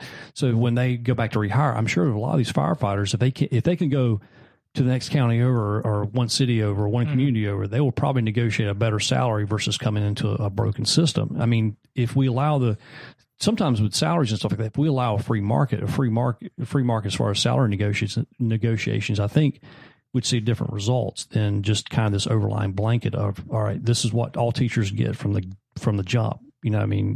Why not have a system, maybe tiered where a teacher dedicates 3 years of service and then we can opt them into, like that. I don't know. I'm just saying there's more ways to skin a cat with some of this stuff. Yeah, I agree. The issue right now is we don't have enough teachers coming. And so last year, the report from DPI when I looked at it on April 18th, there was 1,781 open teacher positions. That could be potentially for next year. Sure. The number that was in DPI, the official attrition report to the General Assembly, was that we were 1,555 teachers short. They just introduced a new bill to let retired teachers come out and collect their retirement and a full paycheck, if they will teach in certain high need schools and hard to staff areas. Which is not a bad idea. And they did this when I first started teaching about 12 years ago. We had a couple teachers who were like that also, because they need to get bodies in there somehow. And so what they're finding, and they talked about this on the press conference yesterday about the new budget, is teachers are retiring because they have so many sick days banked up. They can retire years early. Mm-hmm. And then it's more worth it than it is to kind of stay in the classroom. And so that's why, a lot of teachers do play the long game in terms of the benefits, but we're already, over 1,000 teachers short. We're not, the enrollment at the UNC system is way down. I had the number that what are they contributing to the shortage of teachers? It's just not a super public education friendly place to be right now. Does anything have to do with just the mass migration of just people from out of state moving in and bringing their kids along? And what I'm saying? The influx. It's not like all of a sudden we have a generation of just, 7 years ago, 8 years ago, of just a boatload of babies being born. All of a sudden we're short kids. There has to be some correlation with the mass movement of people to our state. Go to Charlotte and you find no one who's from Charlotte. Everyone's from out of state. I'm not from Charlotte. Yeah, I'm not either. I don't think any of us are. Well, I think a big chunk of that is the economic boom in certain areas of North Carolina. You've got your RTP, Raleigh, Durham, Chapel Hill area that is just booming. Charlotte, honestly, we had a little blip in 2008, 2010 range, but for the most part, the economy in Charlotte is still on an upward trajectory. But you've got a lot of smaller communities in the rural parts of the state that the economies have never recovered from NAFTA and things like that. And, those are hard areas to get people to go live, especially on a pretty minimal salary. I think $35,000 is the base. But that's including like you said, the county stipend that goes into that, and those smaller rural areas, that stipend is a lot lower than it is in a place like Charlotte, Mecklenburg, or Wake County. And there is something to be said for the cost of living in those places also. Yeah, but you got to entice. And that's one reason I think like the free market, for example, these schools, I'll take areas I've driven through like Lumberton or Lincolnton. These are areas that they're obviously, I don't think the average median income probably follows there. Those are probably a hell of a lot less. But to entice teachers there, if instead of the teachers union saying, all right, this is a starting salary, what if the school districts were able to shop and say, all right, our starting salary is $40,000, and then get compensation from the state to do that? And a lot of the thing is we don't have an actual union. The union there's no union. It's not there's no collective bargaining. It's a loose band of misfits. Totally. I mean, you're absolutely right. But there is no bargaining power because the county supplements is the enticement. And so that one of the things that they addressed in the press conference yesterday was that the rural counties are going to be able to give a signing bonus to somebody who's coming out. But it's just, there's a big sense among teachers that the legislature keeps changing the game on us. So for example, in 2007, when I got hired, you sign your contract or whatever, and the recession happened right after that. And so I had my pay frozen for 7 years. So during that time, they were like, well, you're going to get all your steps, because at traditional teacher scale, every year you get a little bit more money. So they're like, okay, you're going to get your steps. Well, then they changed the step schedule by the time 2014 came, when they unfroze. Yeah. So then the step that I was on did not equate to the same amount of money on the 2007 pay scale. Does that make sense? And so they also added all the testing. I mean, one of the biggest concerns in teachers' world right now is testing. I teach third grade. We have let me think. I think it's 9 standardized tests throughout the year, because there's 3 one-on-one tests, and then there's 3 MAP tests, which are the computer for reading, and then there's 3 math MAP tests, and then we have 2 EOGs, and if they don't pass the EOG for reading, they have to take the EOG again, and then the Read to Achieve test. And so that's 11? I lost count. Wow. But I spent hours. But do the students actually benefit from all this testing? No. Why aren't the teachers talking about that today? They are. They're talking about getting rid of all the standardized testing. That's been a big thing, and the superintendent has done some listening sessions. I'm talking about Raleigh, though. You think? Yeah. I mean, I haven't seen. From the talking points I've read, I mean, granted, I haven't read a lot of them, but the talking points from the NCAE's website and the Twitter and things like that, the demands have not been like, "Hey, let's get rid of this new standardized testing thing." I mean, the ones I've read have testing was not one of the top 5 today. But why not? Because if this is about, number one, benefiting students and teachers, you think the education or the curriculum and things like that would be part of it. That would be, if anything, I mean, if it's useless fodder, why do it? That's a great question. I'm going to give you a conspiracy to chew on, because I know you love them. I love conspiracies. Here we go.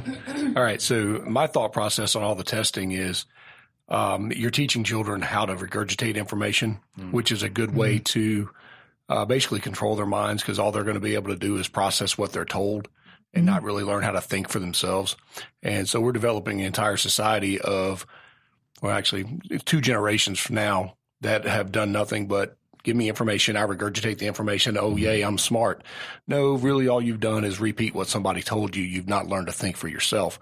And from the top on down, from the government to organized religion to corporate America, that's all they want. They want people just smart enough to fill out the forms and not smart enough to think for themselves. I don't disagree with that. I think here's another conspiracy. Our modern day school system is actually modeled off of the 1930s Soviet Union. Oh, here we go again. Those darn Ruskies. Hey, look how they did it with they're basically trying to make factory workers. So there you go.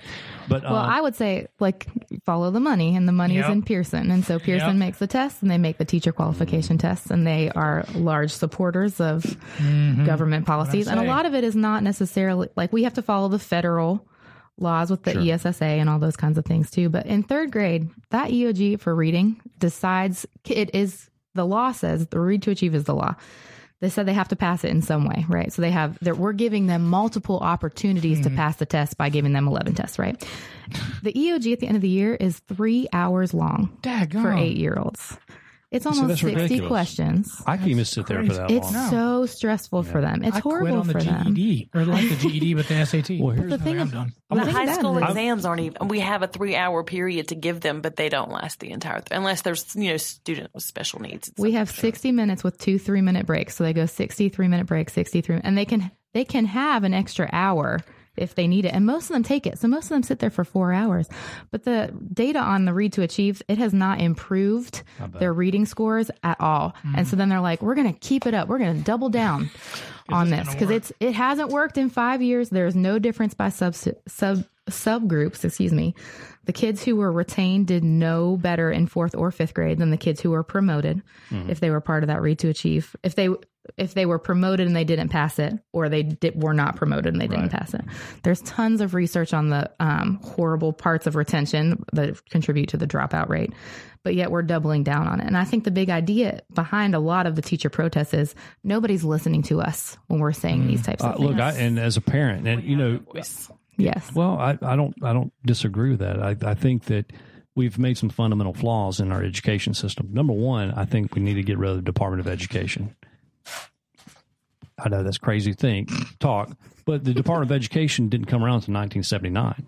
Okay. I mean, we put people on the moon. We created vaccines. We had running water. Yeah. I mean, the Department of Education is just this government arbiter of just people running around trying to create, standards. And I think, we dedicate $68 billion a year to the Department of Education.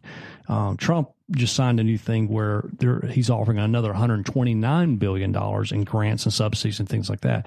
So if you were to take just the $68 billion and put that back to the state level and communities, Buy a whole lot of books for that. I think you might be able to have more copies. The kids. That's what you have to do. You have to write a grant. Kids won't be sharing jock straps anymore, in football. I mean, so. Oh, Lord. Get Johnny in there. Hold on a minute, Coach. Ricardo's taking his jock strap off. But no, I think This is too bad, Coach. I think the elimination of that. I think the standardized testing crap. I'm not even sure who wrote that law. Is it now in y'all's opinion? I don't know. I mean, I'm just. I'm lucky I graduated high school and got kicked out of college. So, is this considered Common Core or is this quasi Common Core? The Common Core is just tells you what to teach. It has nothing to do with the tests themselves. The tests were regulated before the Common Core was here. Right. Well, but the standardized testing, I think obviously it's a burden. Like I said, we've had generations of scientists and doctors and engineers and morons like me that have come through without this rigorous testing of trying to see what level's on it. Plus, also, as a society, for some reason, we throw everything onto the teachers' backs instead of the parents actually having some type of accountability. Amen to But here's the thing, though, is we expect these kids who may not have accountability at home, we throw that and then throw that back on the teacher's plate for them to kind of get the kids up to speed. I'm sorry, but some kids are meant to be ditch diggers. I mean, everybody's not supposed to graduate with an engineer degree. Well, and what the Read to Achieve law says is if you don't get a B, you can't go to 4th. You don't have to, we can hold you back in 3rd grade as if you're not a B student. Because I think the published rate, they have to get like a 75% on. So if you're not a C plus or a B student, then they can make you retain you, whether they do or not. Right. Because they don't have the funds to retain. The state did not have a great pass rate last year on those tests. And so they don't have the funds to retain everybody. They need to add thousands of 3rd grade classrooms and they just can't do it. Right. That would not fix it. But that wouldn't fix And it doesn't fix it, no. Does anybody know how much money they spend on these tests? I wish they would publish that. I really needs to wish be they would. published, because you want to know where 40% of the budget's going? Pearson. A lot of it's going to testing, I promise you. And they try it's not going to school lunch. I'm just saying that. It's also going to programs that they do a year, look at the data, and, we're going to trash this. And, here's a new program this year. Everybody gets new stuff. And it's like the teachers are like, oh, my God, I just got used to this. And they're giving me something else. And you probably are one of those that have to deal with that. And that they're tying the school grades. That's another thing. Like the school grades are tied to the kids' test scores, right? And so I was an ESL teacher for the last 5 years. So I taught the kids who didn't speak English at home. And so I've taught in West Charlotte and East Charlotte and North Charlotte, right, in Huntersville. And so in West and East Charlotte, they have kids. I had 7 homeless kids in my class whenever I taught in West Charlotte. And so it's not like that in Huntersville. I do have a couple kids who don't have internet at home, things like that. But But all of those kids, they're saying you all have to be the same. And so the kids who in West Charlotte and the kids who are in East Charlotte and the kids who are in North Charlotte and in Ballantyne, you all are rated on the same way. But it's my fault if you're not all in the same place at the same time on the same day. So they're tying like test scores, and that has to do with property values now if you're at a school that has lower test scores. And they base a little bit of it on growth. So they measure, like in third grade, they have to take one at the beginning so they can see how far they've come by the end. But 80% of the school grade is based on the proficiency. Right. And they found that you can predict the school's proficiency based on their zip code by the economic level. I just don't know why, as a society, though, we think that a quality of opportunities should equal quality of outcome. You know what I'm saying? Like, everyone is designed differently. We know that. And just because we all have the same opportunity to come to these four walls of the roof and sit in a desk and a teacher teaches, we're not going to all have the same outcome. And I don't care how much money we spend. I don't care what we pay teachers. I don't care what we pay bus drivers. Everyone's not going to be the same. In these standardized testing, I mean, some people aren't. I mean, the old cliche. I'm just not a good test taker. Mm-hmm. I genuinely, I can talk English today. I might need to take an ESL. There you go. But yeah, just some people aren't test takers, and these standardized testing, especially, if you're stressed or whatever, it's super stressful for them. Is there any? So we kind of talked about the attrition rate. Mm-hmm. Teachers not showing up, and you talked about the free market. So are we kind of seeing a little bit of that? Like, I'm not going to go to North Carolina. I'd much rather go to South Carolina, get a little bit more money, and not have to, deal with the crazy North Carolina laws. Are we seeing some of those numbers? I feel like we are, and I found the number. Probably not South Carolina. Well, yeah, maybe not. But the enrollment in undergraduate education programs in UNC is down 41% since 2010, and so people are just because they're taking gender studies. I'm just kidding. Yeah, I mean, it's just where teachers don't feel like we're heard. Mm. And so it's also, I said earlier, it's about the time. I'm spending at least 20 hours a week preparing for my 40-hour-a-week job. And so I'm an elementary teacher, so I teach 5 subjects a day. I have my group the same thing. And so some elementary teachers teach blocks, like they would teach math twice to different groups of kids. So I teach all 5 every day. But I'm only teaching the same lesson to those kids for a total of maybe an hour, because we have like the third grade level lesson for a little bit. Like this is what the Common Core, which is not in North Carolina anymore. We have the North Carolina Standard Course of Study. It's just Common Core renamed. It totally is. Yeah. But we reach kids where they're at, and the teachers are feeling like we are not given the freedom to decide that. So like you're saying, I hate that. Equal opportunity. Yeah. So you might not have, if you're reading something about farming and you've never been to a farm because you live in the city, then you're not going to have the same access to that information that somebody else should. And so we have less freedom to do things like that because we have to be so mindful of what's on the test, and this is on the test, and it's not about teaching a student. So you're teaching to the test is Absolutely. What you're doing. And so that's wrong. Yeah, we don't teach kids. Yeah. We Leanne, teach the test. How many hours are you putting in? You said around 60 hours a week. Yeah. Preparing. How is that pretty average? 60 hours a week? 40, 60 hours? Yeah. I would say that, but I've been teaching this is my 21st year of teaching. So I have a nice bank of stuff.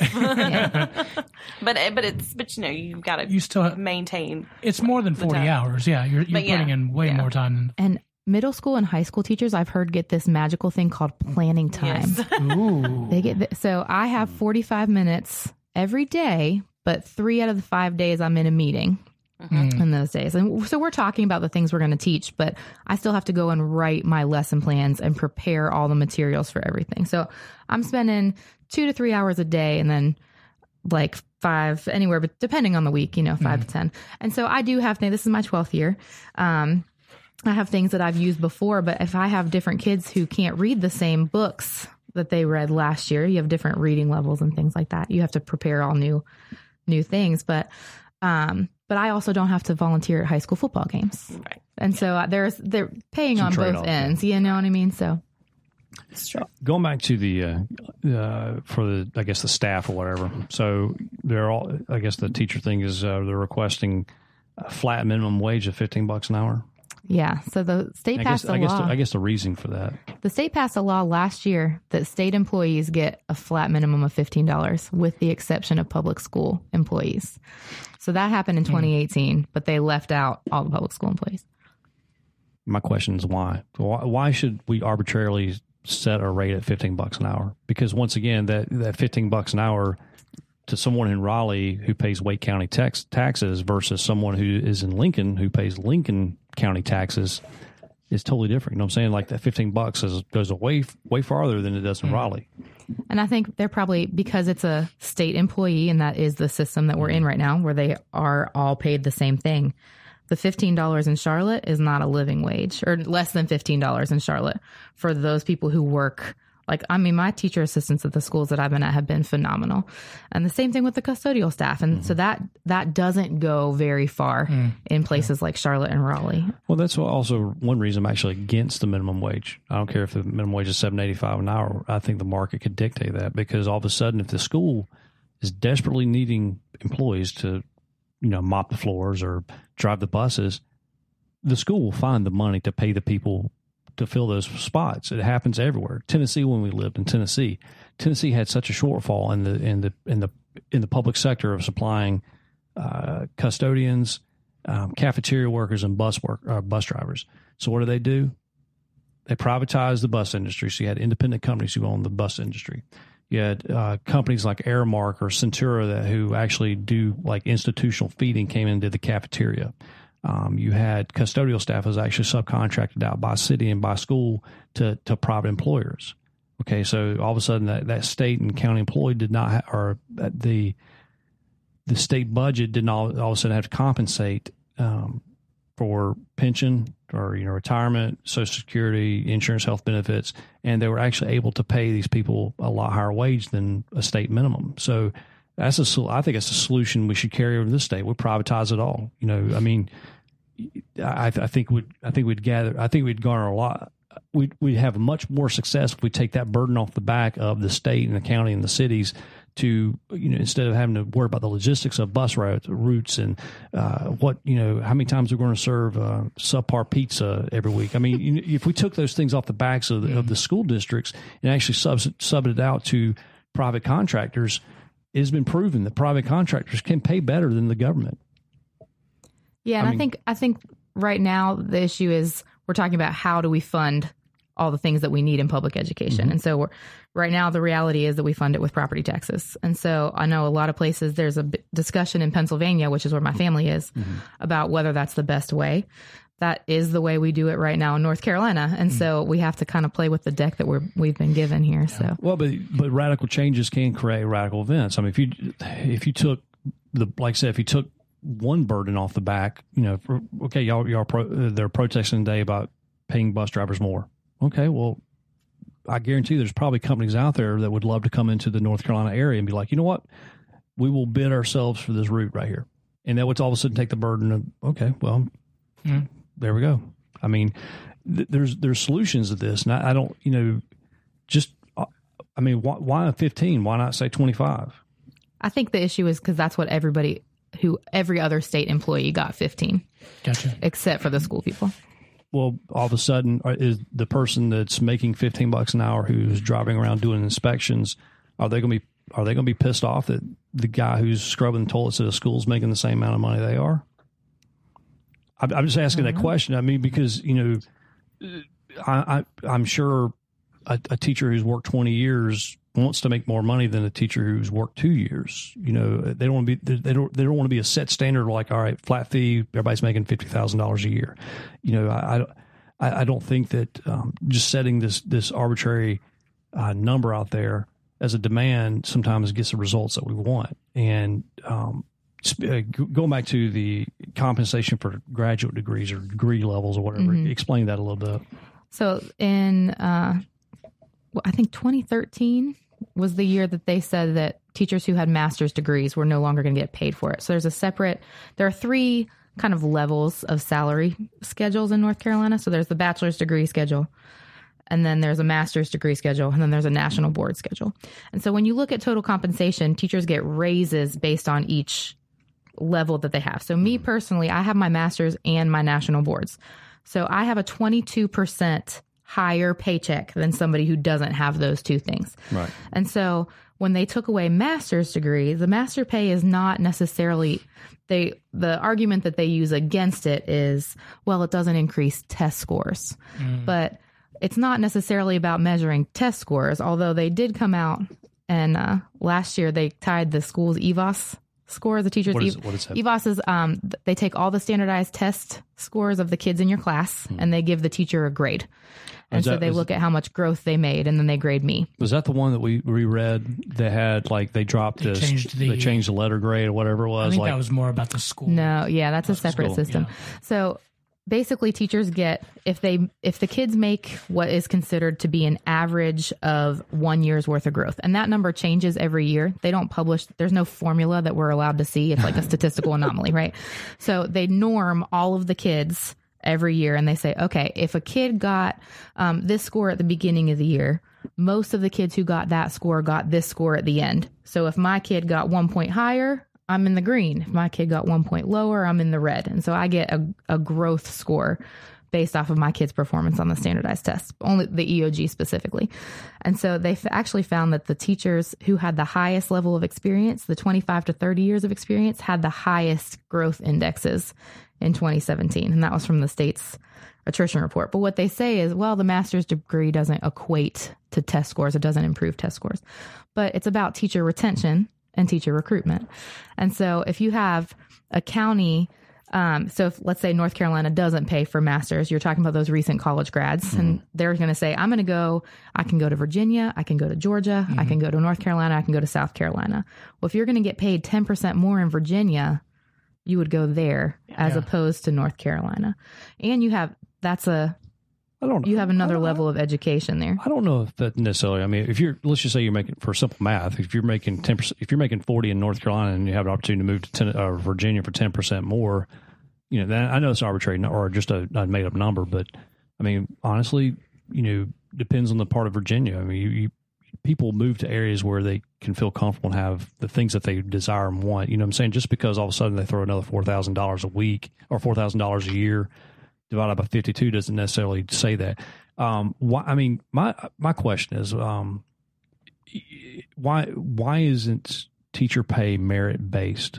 As far as like based off of years of results and things like that. And that's just my question because I that's a lot of people's questions. Some of my best teachers didn't have masters, and I'm not knocking. I'm not knocking master. I think the pay is determined by. I mean, they're determined by their not level of commitment, because you're committed every day to going to school and teaching, but there's just bad teachers out there. I mean, there's a story in New York, and I know New York's a different state, but and their state of education is probably in the dump. But there's actually a teacher who earns over $100,000 a year in New York, part of the teachers union, and all she does is sit in a teaching lounge all day. She's such a bad teacher they can't fire her per contract, but she sits there and wastes $100,000 a year in her salary. I mean, I'd rather see teachers get bumped and paid off of performance, not off of, So it's really hard to quantify pay for performance. And so when you look at the kids, it's a conversation about equity. Kids who've had more experiences or more and it's more socioeconomic is a big part of it. And so like I said earlier, you can predict a school's test scores by their zip code. And so when you look at kids who are in really high need areas and you're measuring them on the same model as the kids who are in very affluent areas, what is going to entice a teacher to go to the high needs area if I'm going to get a raise based on my kids in Valentine? And so it's also a question of what are you measuring, right? So we talk about growth. So when you have I was ESL, if you have kids who don't speak English, they have to meet the same growth marks as kids who do speak English, who are from very affluent areas.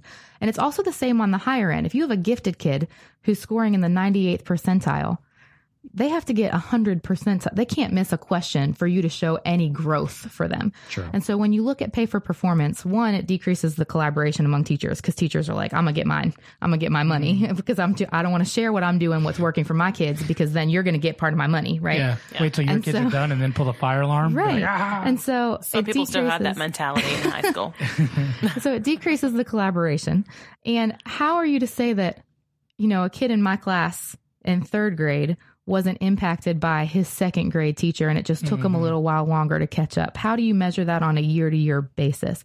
Or when I was ESL, there were classes that I was in all day, every day, that their kids' scores don't count for me. And so the classroom teacher would have gotten all of that. So there's just still too many impacts when you're talking about human beings that are not little assembly line creatures that are, like you said, the same.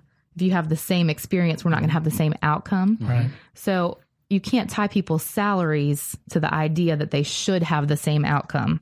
Well, I'm not saying the outcome. I think that there's so many factors into a kid's education. Talk about socioeconomic, talking about broken homes, talking about abuse. There's so much things that affect education, but it still doesn't affect the teacher's performance. I don't.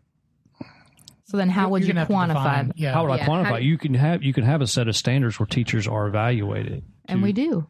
I know that. I'm just saying, but instead of paying based off of, okay, well, we got to meet these benchmarks for students, because all of a sudden, what if you get a batch of students who, are in a session, in an area, all of a sudden recession hits, and all of a sudden their socioeconomic, is uprooted. Or your parents get divorced, like you were saying, something goes on at home. I mean, all of a sudden you have a bad year with marks. I mean, I think that, like I said, I think teachers do a great thing, but I don't, and this is no disrespect for teachers at all, because I couldn't do what you guys do. I mean, I barely can tolerate playing Play-Doh puppets with my kid, but when discussing salaries, I don't want to, I don't understand why teachers are almost like a protected class when we talk about it, because it becomes offensive, like we're attacking the teacher. When I'm not, I think there's better ways to incentivize teachers for their passion, their desire, not just all of a sudden reaching these, 11 standardized testing benchmarks when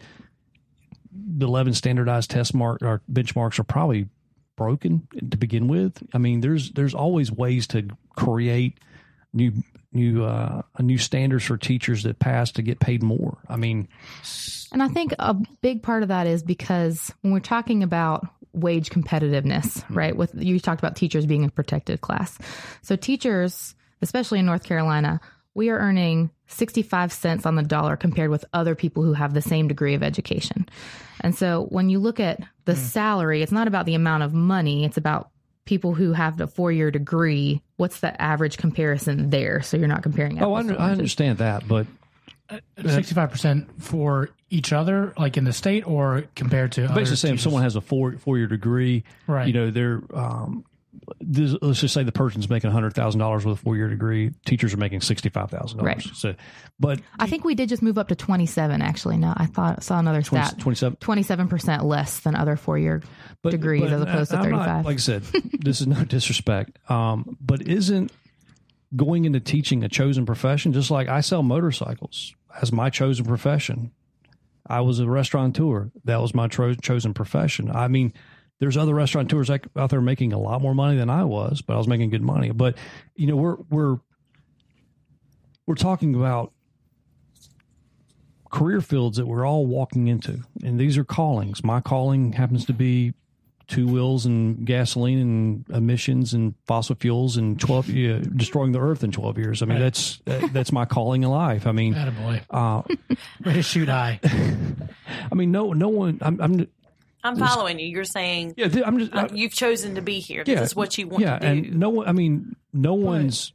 The problem is they're taking away all the incentive that used to be good for teachers. Exactly. And they're changing the game. They're changing the game. And I don't disagree with that. And I think number one, it starts with the entry level teachers not accepting the salaries they're offering, because you can shape the.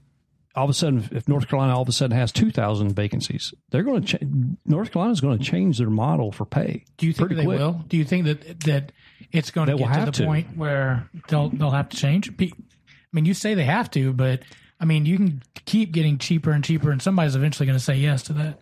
You know, like, I mean, those 1,500 positions or whatever are either filled with substitutes or the kids are dispersed. And so now you're not talking about 28 kids in a classroom in fourth grade and up. You're talking about 31 kids in the classroom. And so there are still children who we're talking about who don't have a teacher in front of them when we talk about like those teacher vacancies. And so we're already almost at 2,000 and nothing seems to be changing there. Just a question. Don't shoot me. But how does someone come up with all right, we don't want to go over 20 student, you know, if all of a sudden we have 25 students in a class, we're affecting and impacting their lives. I remember having 38 kids in my class in high school. How many kids do you let come to your kids' birthday parties? Oh, my birthday parties? Oh, you could ask my wife. We have 60 or 70 people there. I mean, that part is true. Yeah. I've been there. So your daughter's allowed to invite like 30 friends? Oh, yeah. That's awesome.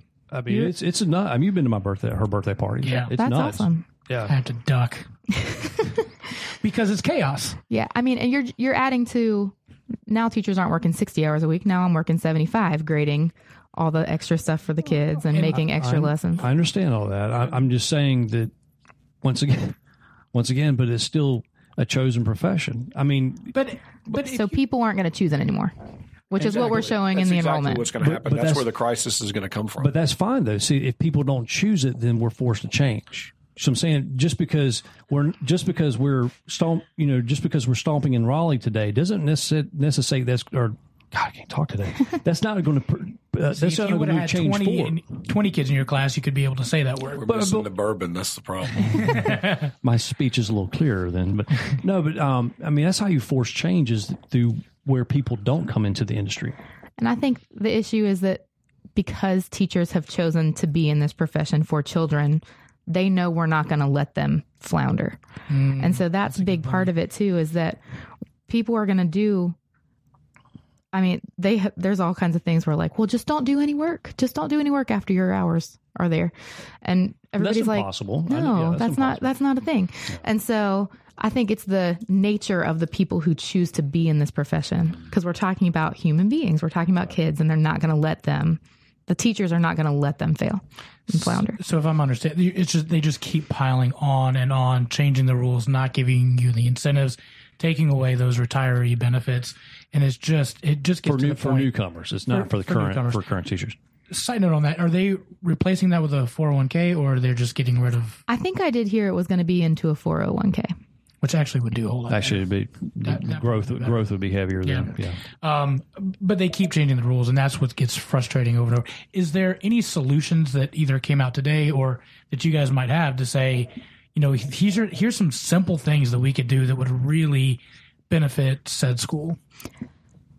For us, I know I work in a very large school, and so the idea of the nurse and the counselors and the school psychologist would be a huge benefit. My child has a peanut allergy, and heaven forbid he has a reaction on a Tuesday, because I'm lucky enough to work at a school because I have 1,200 kids. We have a nurse there every day, but the school that I worked at that had 800 kids didn't. And so when you look at like those support staff things, that would be a huge increase. And so that was one of the things. So is there a nurse and yes, we have a nurse. I mean, there are days when she's not there, but we also have a health. She's a nurse also, but she teaches. I can't remember the name of the class. It's health and something. But she also could, you know, fill that spot if our nurse is not available. Gotcha.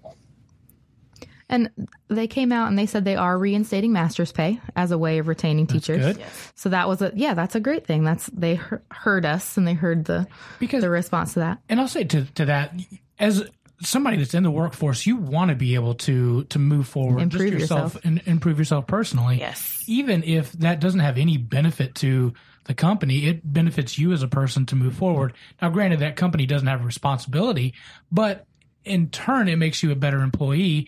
And it's another benefit that people can say, hey, look, we're offering this so that it does draw people. My company will allow you to go to school, and they'll pay you for a good chunk of that. And it doesn't even have to relate to the job that you're doing. They just want you to improve yourself. So I'll give them props for that. And I think that goes into the retention too. So 12% of beginning teachers which is considered the first 3 years of teachers, left the field of education. They left teaching last year, but only 7% of teachers with 4 or more years of experience, because a teacher with a master's degree in education is going to be committed to the field of education. That's a good point. And not that people who don't have master's degrees aren't, but if you paid all that money to get a degree in education, there's a chance that you're going to be sticking around for a little while longer. Yeah. I'm going to be a devil's advocate. I don't think a master's degree necessarily means a great teacher. I think there's probably teachers out there that probably deserve to be unemployed teachers that have master's degrees or are getting master's pay. And I mean, I think that maybe. I think you probably could redirect those funds to a meritocracy-based salary platform for teachers, where teachers across the board would receive raises. I think that nobody could afford that. What do you mean to define that? What do you mean? Well, if you're going to say that the quality of teachers is not measured by a quantifiable number like the standardized test, because that's the only way you could quantify a child, is to make them take a test, right? And so if you're going to say it's based on performance evaluations, which we already have 5 standards that have all these different, like every teacher is evaluated on the same instrument that's unrelated to the test scores. Most teachers are not those bad teachers sitting at their desks, and so I'm not saying that. But so if you're talking about paying teachers based on an evaluation system, you'd have way more good teachers, and then you couldn't afford it. Nobody would be able to fund it.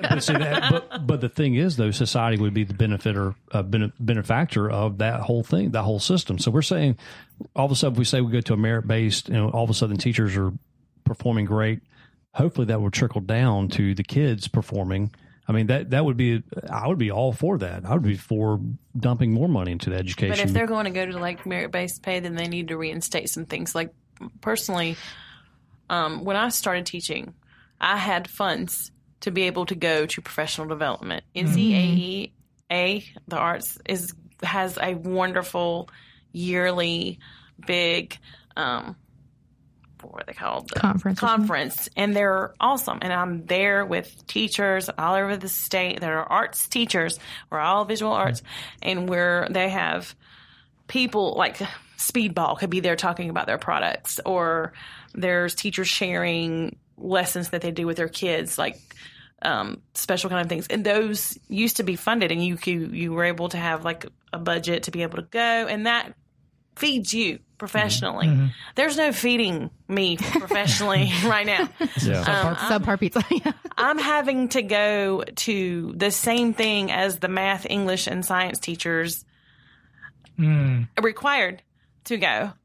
And that's supposed to be my professional development. And I teach visual arts. Now, I'm not saying, yes, there's science and art. We use math and art. We use English. I make them write. They read things, all that's there. But it's not related to your course of specialty. But it's not, yes. And it's disheartening. And even the ones who have to be there are disheartened because there's other things they could be doing. Sure. They just want to be in their classrooms. Sure. Like when we had this last, we've had 0 work days, honestly, this spring. Last semester in the fall, we lost all those days because of the weather. What did they do? At the end of the semester exam period, they decided, let's add 30 minutes to the exam days. Oh my gosh. So basically, I'm a babysitter for an extra 30 minutes of kids who were done in their exam. It took them 30 minutes to take their exam. Yeah. And I'm showing them a movie, and we're cleaning up the art room.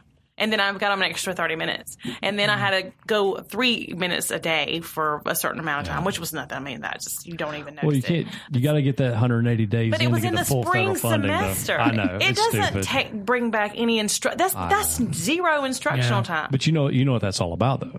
That's all about securing the government funding, because the government mandate is 180 days schools have to be open. So. And that's all that it's cared about. Yeah. I was like, when do we stop caring about these kids, these students, and their time, and them and us teachers? Well, here's the thing, though. Anytime you have government mandates and regulations like that, no one cares. Everyone cares about achieving that bar. Right. There's nothing. I agree with that one. A common sense goes out. There's no common sense with regulations and government control. There is something to be said for making sure that the kids have a minimum level, like things that are being taught. And so before, I know the Common Core is a hot topic, but before, everybody had standards before, but each state was able to dictate their standards. And so certain states would have lower standards, and then they would say, we're doing great on these. You know, the kids who are in third grade in this state are doing fantastic on our standards. I don't know why your pass rate is so low, because the standards were different. And so there's something to be said for, especially when you're in a state system,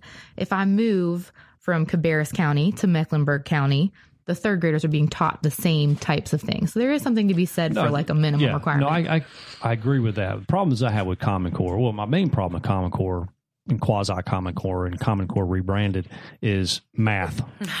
I mean, when can I not show my kid that 4 + 4 = 8, and then instead of having to do 62 steps? Yeah. I don't get that. I will say I can multiply double-digit numbers in my head thanks to teaching the third grade Common Core because of the way they teach it. And so it's a different way of thinking about it.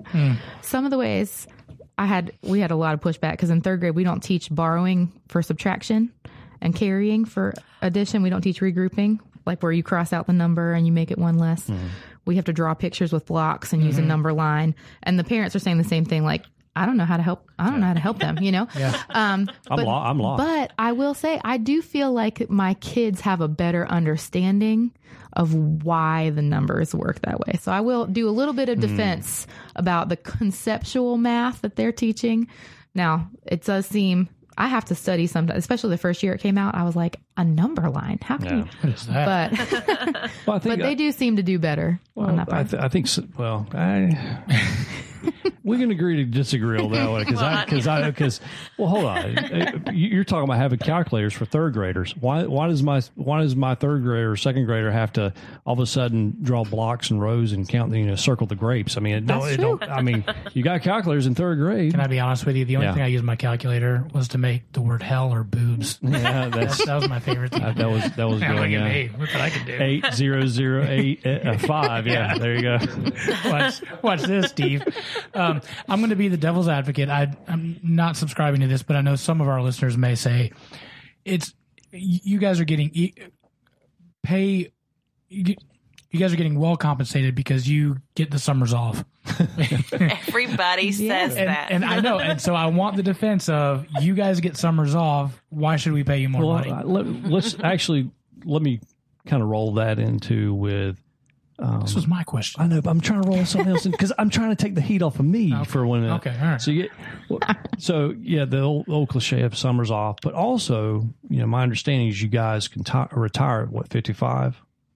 30 years in the education 30 system. years. So 30 years. So depending on when you start. Yeah, technically some of them at 52. Yeah, 50. I started at 22, so 52. Mm-hmm. So, the summer's off, you retire at 52 with full benefits. I mean, the average Joe will not be able to do that. I mean, and that's true. I calculated we have it about 9 weeks off, right? At most people's jobs, you get at least 3 weeks off. And then as you move up, you get more.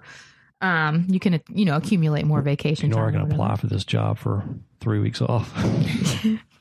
Wow. I don't know. I took a poll. That's what it was. Yeah. We do have days built into the school year, but we are also paid as 10-month employees. And so I personally have, they can withhold money from my paycheck, but people who work in central office get the teacher's salary, but they get it 2 more months. So they get the same monthly rate that they would have gotten for 10 months like teachers do 2 more times.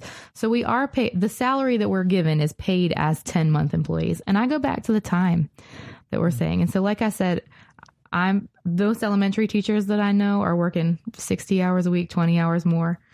And so it's not always the amount of money and the time off. It's what you're being asked to do your job well. Yeah. I also plan in the summer. Thank you.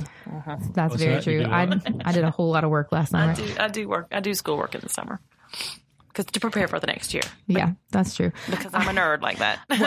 I came in on the first work day last year, and I was the only one on my hallway who didn't have my room fully set up because they had all the teachers in my hallway had their whole classroom and before the first work because the first work day for teachers, all the work days are meetings. Yes. They're meeting days. There's no work happening during school. This year, we're going to teach 2 + 2 = 4. Oh, yeah. I thought we did that last year. Yeah. Elementary teachers are amazing. They can whip up a room in a beat. I mean, like, it's crazy. Hey, the level of room decoration now is... Pinterest. Thanks, Pinterest. Yeah, exactly. Beanbag chairs for, like, timeout. And, I mean...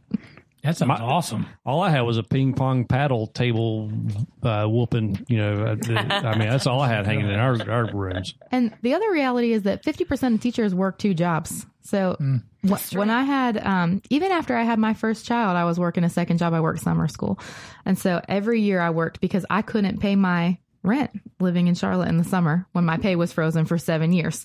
And so when you... again, the wealthier counties have more money, but most teachers work, the statistic I saw was 50. So half of teachers, they work second jobs so they can make sure that they have enough money to pay the bills. Yeah, but I mean, there's a lot of Americans out there who work, just people that have regular hourly jobs or salary jobs. There's a lot of people out there who work 2 jobs. I mean, I work 2 jobs. See, my thought process on this is that currently teachers are paid exactly what society values them at. And until society as a whole realizes that they are providing more of a service than they perceive, it's not going to change. Teachers talking about this and bringing this up on a constant basis is a way to raise visibility to that issue. But there are so many parents that do not see the school system as a viable way to educate their child. They see it maybe as an ends to a means or a place to put their kid while they go do what they need to do to keep. Yeah, it's a nursery. And, a lot of society, especially, elected leaders, look at it as a gigantic daycare. They're going to fund it like a gigantic daycare. And until the society sees an issue with that, it's not going to change. Now, the other side of that on society is, the kids that come from the more socioeconomic affluent areas, they're going to go ahead and get an education, and they're going to go on and go to college, and they're going to still get their degree or whatever it is, the training they want for the job they want. Kids that are in less affluent areas are going to, on average, perform less, and they're going to end up in jobs that do not require that level of education. And you're just going to create a cycle, and you're starting to see a divergence of those 2 groups of people. And until it comes to a head and we realize that, our current education system as a whole is not only underfunded, but it's broken in the fact of the type of citizens it's turning out. It's turning out robots that regurgitate information, that know how to fill out paperwork, but do not know how to think for themselves. Those are the jobs that are being produced in this country. So that's what people want. We no longer encourage people to get entrepreneurship is it's way, way down because we're not teaching people how to think like that. And these are, until we as a society wake up and go, you know what, this is valuable. This is not a daycare. It's not a place to drop my kid off so I can go to work.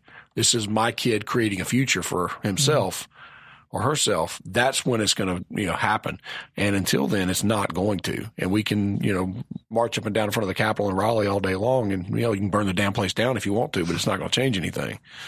And that's just my 2 cents. That's just exactly how society perceives education right now. It is a placeholder for my kid to sit because I'm going to get them where they need to be anyway. I don't need the education system to do it for me. Interesting. And artificial intelligence is coming anyway, so I'm going to be paid to clean the robots that teach kids soon. Yeah, it's going to be our world of WALL-E. Yeah. The old cartoon. Hey Google, why don't you why don't you do my math problem? Turn that on. Alexa, 2 + Your phone picks it up. Alexa, how do you do Common Core? Anything else? Any last minute things you guys want to talk about or bring up? Actually, some of the other points you brought up, I'm sure you have a sheet there full of stuff. Probably. Go ahead. Start. No. Oh no. I think that's the biggest. We hit most of the biggest things. I think the biggest issue altogether is the lack of a voice. And so we feel like respect. Yeah. And it's hard to quantify that. But teachers are feeling beaten down. And that's the reality, is that we're being asked to do more with less, and you're working harder and harder and harder. And like we said, like people who go into teaching, we know we're not going to be breaking the bank, but I kind of thought I'd be able to pay my bills without having to pay a babysitter in the summer so I can work my second job, but it's really the idea of we are not heard when we're expressing concerns a lot of the time. And I think that's very valid. Even in the corporate world, there's That's true. straight up. Like I told my boss, by the way, I hope he's not listening. Look, I'm not doing this crazy shift again. Like the way that we've been asked to do things, the more we've got poured onto us, I'm not going to do this again. And you got to have a voice, and you've got to be able to feel like you're heard. And there was things put in place that are going to allow me not to have that crazy schedule again, because I felt heard. If I kept going over and over again, at some point I'm going to be like, look, enough's enough. Like if you keep piling stuff on, I'm going to quit. And I got to that point and I was heard. So kudos to teachers who are saying, we just want a voice and we want to be heard, and I have a lot of respect for that. I was so excited to be talking about doing this because nobody ever asked teachers what they think about education. And so and they ignore a lot of the research on it. Did you know they're trying to do online preschool right now for 4-year-olds in North Carolina? See, told you. So the American Academy, I have 2 littles in my house, and they say an hour of screen time a day, an hour of screen time. And so they're like, let's put preschool online. Instead of opening up more preschool, because hiring more teachers. This is probably Head Start 2.0. You remember the old failed Head Start program? I mean, I don't know if you're familiar. I don't know any of the research on it. Okay, well, Head Start, they dumped, it was billions and billions of dollars into Head Start.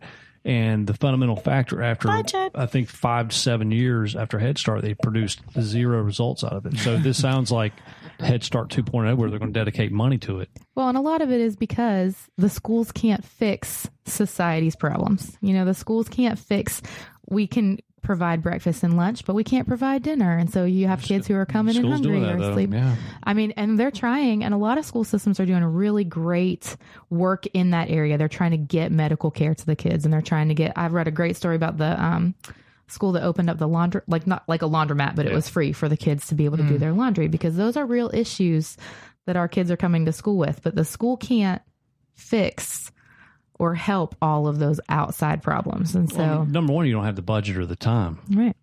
What are some of those things that from the outside looking in that we don't see in the schools, or like the kids' issues? Like I didn't even think about laundry and having stinky clothes and stuff. What are some of the things that the average Joe may not understand that you're dealing with kids in their home situation? I think everybody has their stuff, and so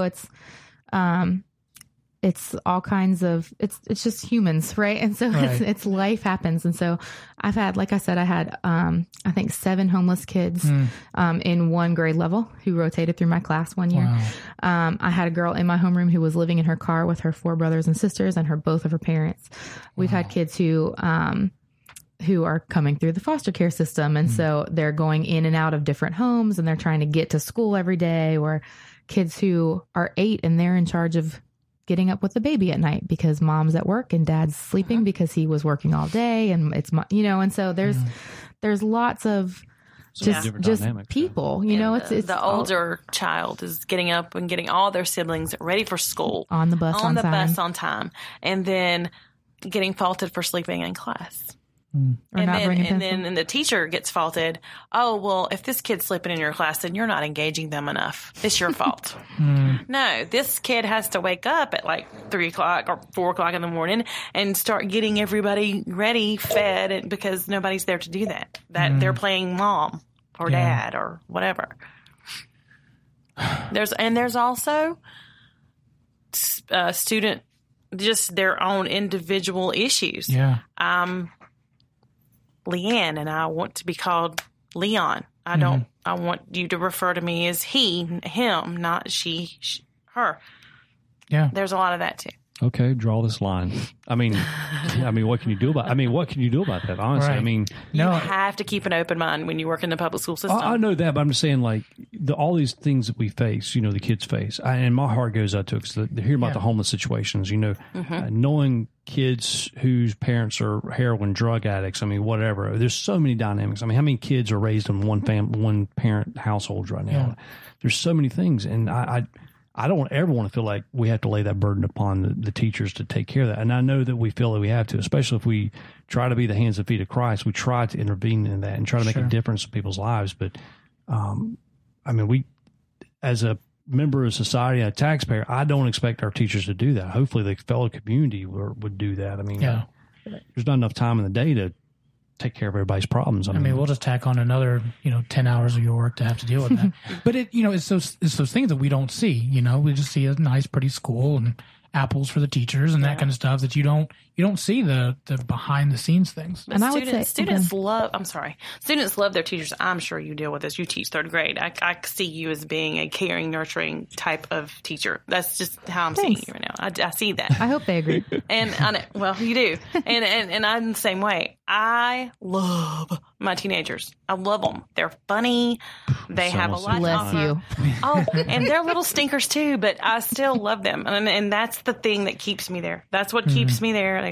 I had a rough fall semester. He can tell you. I wanted to quit. I was trying to figure out other opportunities, but this semester has been better, and it's because of students, the kids. Yeah. I changed my focus. I said, you know what? I'm not going to focus on all this outer stuff. I'm going to focus on them. And I started walking around my classroom more, getting to know my kids more, and I absolutely I love them anyway, but it just helped me regroup myself and stop focusing on all these negative things that the teachers are going to battle for right now, and get back to why did I choose this? Why do I love this? I didn't necessarily go into teaching wanting to teach. I went into art and lived in Rutherford County. Not a whole lot of art opportunities going on there. And, what did I get out of college? I got all this great ideas, and I'm like, I'm going to apply here and work for the newspaper, and I don't know, set up on the newspaper layout. No, they don't call you. I send stuff out, nothing. No calls. Call. Hey, this is Leah or Davis at the time, but it's not what when you live in that area, you don't. If I lived in Charlotte, maybe I would have had more opportunity. Makes sense. But I have to get back to when I decided to go to UNC Charlotte to get my teaching license after I already graduated from college. And I got in the classroom and I'm like, oh my gosh, I really love this. This is really great. And I taught elementary for 8 years, and now I'm in high school. But I love my high schoolers. Nice. I wouldn't go back to elementary. Sorry. You lose your planning period. But I know, right? But I love that level, and I see you as being a really great teacher. So. And I think it's part of the thing is a lot of people make decisions, and this is in any field, right? Like, I know what doctors do. I go to the doctor sometimes, right? And so they're like, everybody's like, well, I went to school. I know what teachers do. Right. And so, but I think the ability to recognize that maybe we don't always see the big picture here. Yeah. And so if this is a concern of yours, please go to your child's school and say, what can I do here? Like, please proctor an EOG, or please come do, whatever. Like, I'll be honest with you. I don't know what that means. But ouch. Well, I'm not allowed to sit down for 4 hours. I did volunteer for my first grade, or my second grader. First grade. Yeah, first grader. God, I can't keep grade straight. I did volunteer to be a room mom for my first grader, but they turned me down. Yeah. So, why? I don't know. I have no clue. That is so terrible. Man. There's so many I've never had a room mom before. Males. Yeah. Male involvement is that. I've volunteered, and they said, I'm sorry, sir. That makes me sad. Yeah, it does. Well, trust me, my oldest daughter, I was a room mom for 3 years, so I did it all. I know, that's amazing. Let's end on a happy note. What are some of your favorite teachers that you've had growing up, and why did they impact you the most? My third grade teacher, this is random, but she was third grade. We had a classroom full of animals. So I remember we had an albino rat. We had some kind of lizard. I feel like there was a snake in there, and I remember begging my mom to let me bring the albino rat. They have no hair on their tails and red eyes, creepy, right? And so I was like, can we please bring him home for the weekend? And so that's one of the things that I remember most about Mrs. Bush in third grade. Nice. A room full of animals.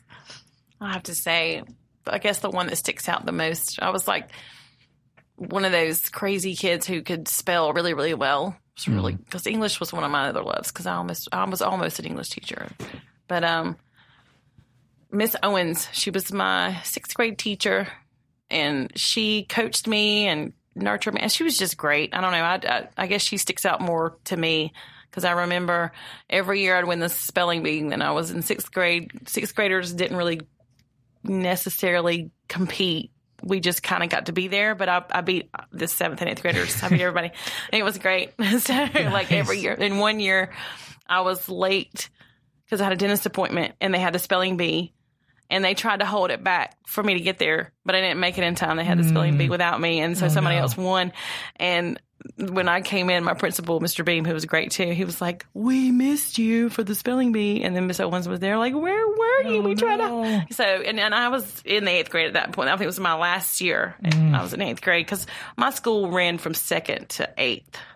Oh, wow. Yeah. Interesting. I was in school a long time ago. So, and then I went to high school from there. What's yours?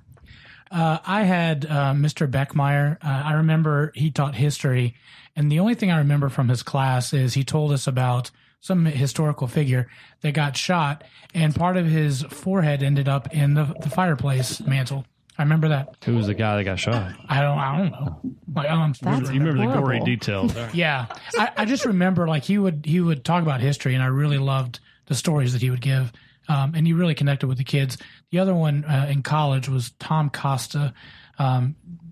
He was the greatest, weirdest man ever that told you about like breaking paradigms and learning how to think for yourself. And he helped with personal finance, and that really kind of put a spark in me to get kind of Dave Ramsey-ish. And well, several years later, but he was a really great teacher, and I had a lot of respect for him. So, did you have any teachers? 6th grade. Oh yeah, I forgot about Miss Goodman. Hey, buddy, I'm just going to leave her out. Mr. Dennis, he was a history teacher, and he, for some reason, instilled history and just learning history. So my love for history comes from Mr. Dennis in 6th grade, and then my 7th grade teacher, Miss Biddlecombe, and I still keep in touch with her. Oh wow, that's awesome. Mr. Dennis, he looked like George Jefferson, and he used to do the shuffle and the loafers, nice. and it'd crack up. But anyway, Miss Biddlecombe, she was my 7th grade homebound teacher because I was out of school for a year with cancer, and not that she was a great teacher at that time, but she was there exactly what I needed to be. She cared about you. She cared, and we've thick as thieves, so but yeah, so those are probably the two teachers, and also Mr. Pageant, who used to come in drunk for algebra, and during his last year, I mean, I passed algebra with an A, and but I don't know anything about algebra. Attaboy.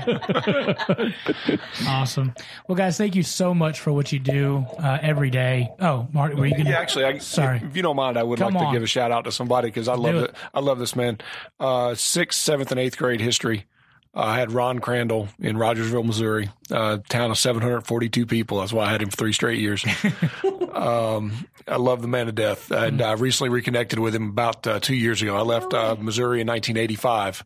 Oh, wow. And lost touch with him when I left. And we kept up, for a few months after I moved, but recently reconnected with him about 2 years ago. Wow. That's awesome. And like I said, I love the man to death. Definitely instilled a love of history for me.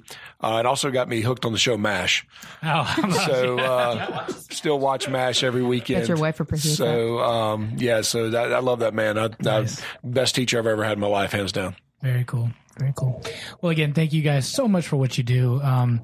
If nothing else, just know here that you are valued and appreciated, and we will listen to you if nobody else will. So thanks. Come on the show anytime. We'll talk teacher stuff anytime you want and try to get the word out of what you guys are dealing with. So. Awesome. Thanks. Thank you. All right.